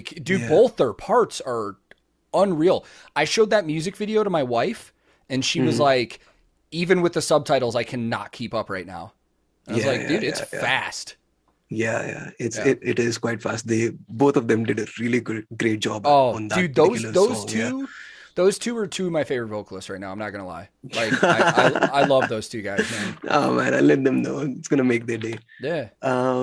So ask him which album would he take on a desert island if he could choose one, and had something to listen with. I don't know what that means. Probably have someone to listen with. But you can't choose Bloodywood, okay? So I'm going to put that out because it should be completely unbiased. Well, I will fully admit right now, Bloodywood, your newest CD, that is absolutely the most played thing on my Spotify in the last 3 weeks. I would be willing to bet right now that at the end of the year, when Spotify does those end of the year wrapped things, my top 10 songs will have at least 5 Bloodywood tracks from that album in them. Amazing. All right. So any album, God, these are such hard questions because this one's hard. Because music is for emotions and moods as well. Yeah. So, God, I'll probably just go with an Old Faithful for me.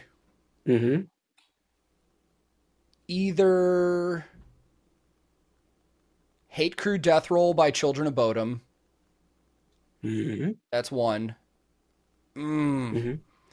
Or Colony by In Flames is probably... Colony by In Flames is probably my go-to. I mean, that's... And the reason I go to... It's going to pick you up and also make you angry. Well, and the reason I go to those is because, like we were talking about earlier, with music tying into emotions, those are albums that I listened to as a teenager when, as teenagers, we go through ranges of emotions, and I connect to those albums a lot. But man, God, that's why, dude, even the question of like when people are like, who are your top 5 favorite bands? I was like, I can't do that. It changes with time. It changes with always, all the time. Yeah, all the time. Now, are there any more? I don't think there are any. I mean, the other ones, they just they're gonna make me look stupid. So. No, it's okay. Like, it is funny though. If you want to go off like based off tattoos, there is only one band I actually have a tattoo of. I have their logo, and that is In Flames. I have their logo on the back of my arm. Nice. I am, however, considering getting a Bloodywood tattoo as well. So, all right. Yeah. All right. So there's actually quite a few. There's actually quite a few bands on my list right now of next tattoos. Yeah. Amazing. If that ever happens, you have to send me a photo and then I'll send it to the Raj posting community. And or be like, one more. Or if you guys come to the States, I'll wait until either A, I'm out with you guys, or I can go to a show that you're near and I'll get it with you guys. Yeah. Amazing, man. That would be something, really. Yeah, man. Yeah. So there was one question that you wanted to ask me. Okay. So the question... Wait. There's one question I want to ask you. All right? That was from the rest of the guys. So, what advice do you have for us? Okay. Knowing what stage we're in. Dude, this is going to sound really... Probably not the answer you're looking for. But I think I would just say keep doing what you're doing right now. You guys are doing everything right from what I'm seeing. You guys are making better decisions and doing things that I've seen established bands that have been around for years not do. Just from watching your documentary, the amount of time that you put into crafting your sound before you do shows and working like, dude, the scene where you guys were in your rehearsal space and doing like leg lifts and working out and stuff. Dude, my band used to do that before shows. We actually used to run through our set and jog in place while we were playing our guitars to get our endurance up. Like, dude, seriously, man, you guys right now, in my opinion, from what I've seen from you guys, are doing everything that a band needs to do to really just be on the right path, man. And you guys are doing things that other bands aren't even doing. So, I think in the day and age that we're in, and you guys are already doing this, it is very important to keep up with your community. It's very easy for lots of bands nowadays to just put things out and expect everybody's just going to listen and be like, oh, cool. Yeah. But it's the bands that have been interacting with their fans and have been welcoming that community that you're seeing that loyalty. And there are bands that are doing a great job at this right now. And in my opinion, those are the bands that are standing out above everybody else. Like, take Ronnie Radke from Falling in Reverse, for example. On his Twitch stream, he watches every reaction that people put up to his new music videos. Now, half the time he's being sarcastic and funny about it because that's just his personality. But he watches every video. He thanks the people that did it. And that, to me, is the move that shows an artist genuinely cares about how people are taking their music. And there are bands that I've done reactions to that leave comments, which is always super great when I see bands that are in live premieres or leaving comments. And then you have some bands that don't do anything. Like I have, and it doesn't matter what level they are. I've reacted to bands that would be considered like a low-level band that don't leave me a comment or share a reaction or whatever, and they don't need to. I'm not trying to drag them down for that.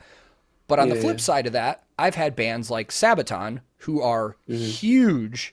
Yeah, they're massive. Reposting reaction videos, leaving comments, stuff like that. And that right there is the difference. Is the longevity of a band. If you build that loyalty with your community and your fans and actually treat them as part of that family, that's you guys are already doing it, man. You're on the right path. Okay. Thanks, dude. Of course. Seriously. I mean, when I told you before we started this interview that I was really excited about this, I mean that because I think, in my opinion, you guys are going to go down in metal history. You guys are at the beginning of something very, very special. Thank you, dude. Thank you. I really hope that happens. Yeah. No, and I'm excited to see where you guys go, man. I mean, it is not often that I get an album and am able to listen to it from start to finish without. Now, when I get an album, I always listen to it from start to finish to get the vibe of the whole thing. I usually sit back here and turn off my distractions and just listen. Yeah. But after a while, when you listen to music, there are songs that you may get tired of or that you don't connect to immediately. And sometimes in that album, you skip them. I have never once skipped a song on this album as I've been listening to it. That's nuts, man. I'd skip so many songs. And the funny thing is, my favorites are not necessarily. Well, I guess they would be because my favorites. If I'm being honest, I think Aj is one of the best songs I've heard in recent years. I think that song made me fucking cry the first time I heard it. I'm not even kidding. Like I don't know what it is. It might be your whistle playing because I'm a sucker for folk and stuff like that. But just the chorus of that song is so powerful. Endurant is another one of my favorites. Okay. But again, dude, start to finish, that CD is a fucking work of art, man. I'm so glad you like it, man. I'm so glad you like it. So, well, I honestly, I'm not going to do this to you because it's midnight, but I feel like we could sit here and talk about so much stuff. Tell me about it, man. but to kind of wrap this up, the one thing I want to ask you that I always ask everybody, whether it's financial or not, what would you say is the best way that people can support you guys as a band? Okay. Whether it's financial or not. Yeah, it doesn't have to be, I think, money. Okay. It could be something as simple as somebody just sharing your music. That's actually a very hard question, in all honesty, because I don't want to give a cliched answer to this. It's funny. I love that you're thinking about this because most people, when I ask them that question, it's a fast answer, and it's either one of two things. It's just share our music with all your friends, buy my merch, or buy my merch and come and those things help. Let's be honest here, but they do help. But okay, here's what I think. I think telling a friend about our song that really connects with them at the moment they need it would help us the most, because that's where we have a lifelong fan right over there. Sharing our music is just, it's like, I don't think it's as valuable as, sharing the particular song that person might like in that particular moment. Not only would it help that person, it would also help the band. So that's probably the best way to support us. That is a fucking great answer, honestly. That's so much deeper than just, share our music. And I'll tell you what, I've done that with people. If I have a song that really deeply makes me feel something and I connect to and know that somebody else might feel the same, I'll show them that song. That's a great answer, man. Yeah. Thank you. I don't know how I came up with it, but No, well, however you came up with it, you got there. So, but dude, all right. I have absolutely enjoyed sitting here with you, man. This has been Same here, awesome. man. If Yeah. if there's anything, I don't care what it is. If there's anything that I can ever do to help you guys out in any way, just ask. Like I said, you guys are at the start of something very, very special, and I cannot wait to see where this career goes with Bloodywood. Thank you so much, man. And I'm gonna pick your brain multiple times Of when course. we, when it comes to the US and touring and everything. I'll be in touch. You're gonna hate me very soon. Dude, I promise I will not. I love it. I absolutely love it. So, for everybody that's listening, just as a reminder, if you haven't gotten it, Bloodywood's brand new album, Rakshak, is out now, came out February 18th, and then the physicals are coming out April 8th. I'll throw some links below if you're watching this on YouTube where you can go check out that stuff. And yeah, man, one more time, thank you very much for being here, man. This was fantastic. My absolute pleasure, man. Awesome. Well, it's since it's after midnight there, get some rest, have a good one, and I'm sure I'll talk to you soon. Yes, I'm sure about that too. All All right. right. Take care, man. See you. Bye. Man, you talk about a humble, down-to-earth guy. I love this guy, man. That was absolutely fantastic. Went longer than I thought, too. I mean, this is probably going to be over 2 hours once I go back and listen to this. And it's a lot of stuff that came up that I never would have expected. I feel like we had some really good conversations and got to know each other pretty well, too, man. I felt like we could have sat there for another couple hours talking about stuff, but I really hope you guys enjoyed it, man. And just as a reminder again, their brand new album is out digitally right now, everywhere that you listen to music. If you're one of the people that's watching this on YouTube, I'll throw links below where you can go pre-order the physicals if you would like to, and check the links where you can go stream it now. And just as a reminder, this podcast is also on Spotify, Apple, Google, and a lot of other places where you can listen to podcasts. So once again, thank you very much, everybody, for listening. You can find me on social media at the handle @TankTheTech, and we will definitely be back very soon. I've got some other interviews that are lined up that are going to be really cool, and I can't wait to continue talking to artists in the future.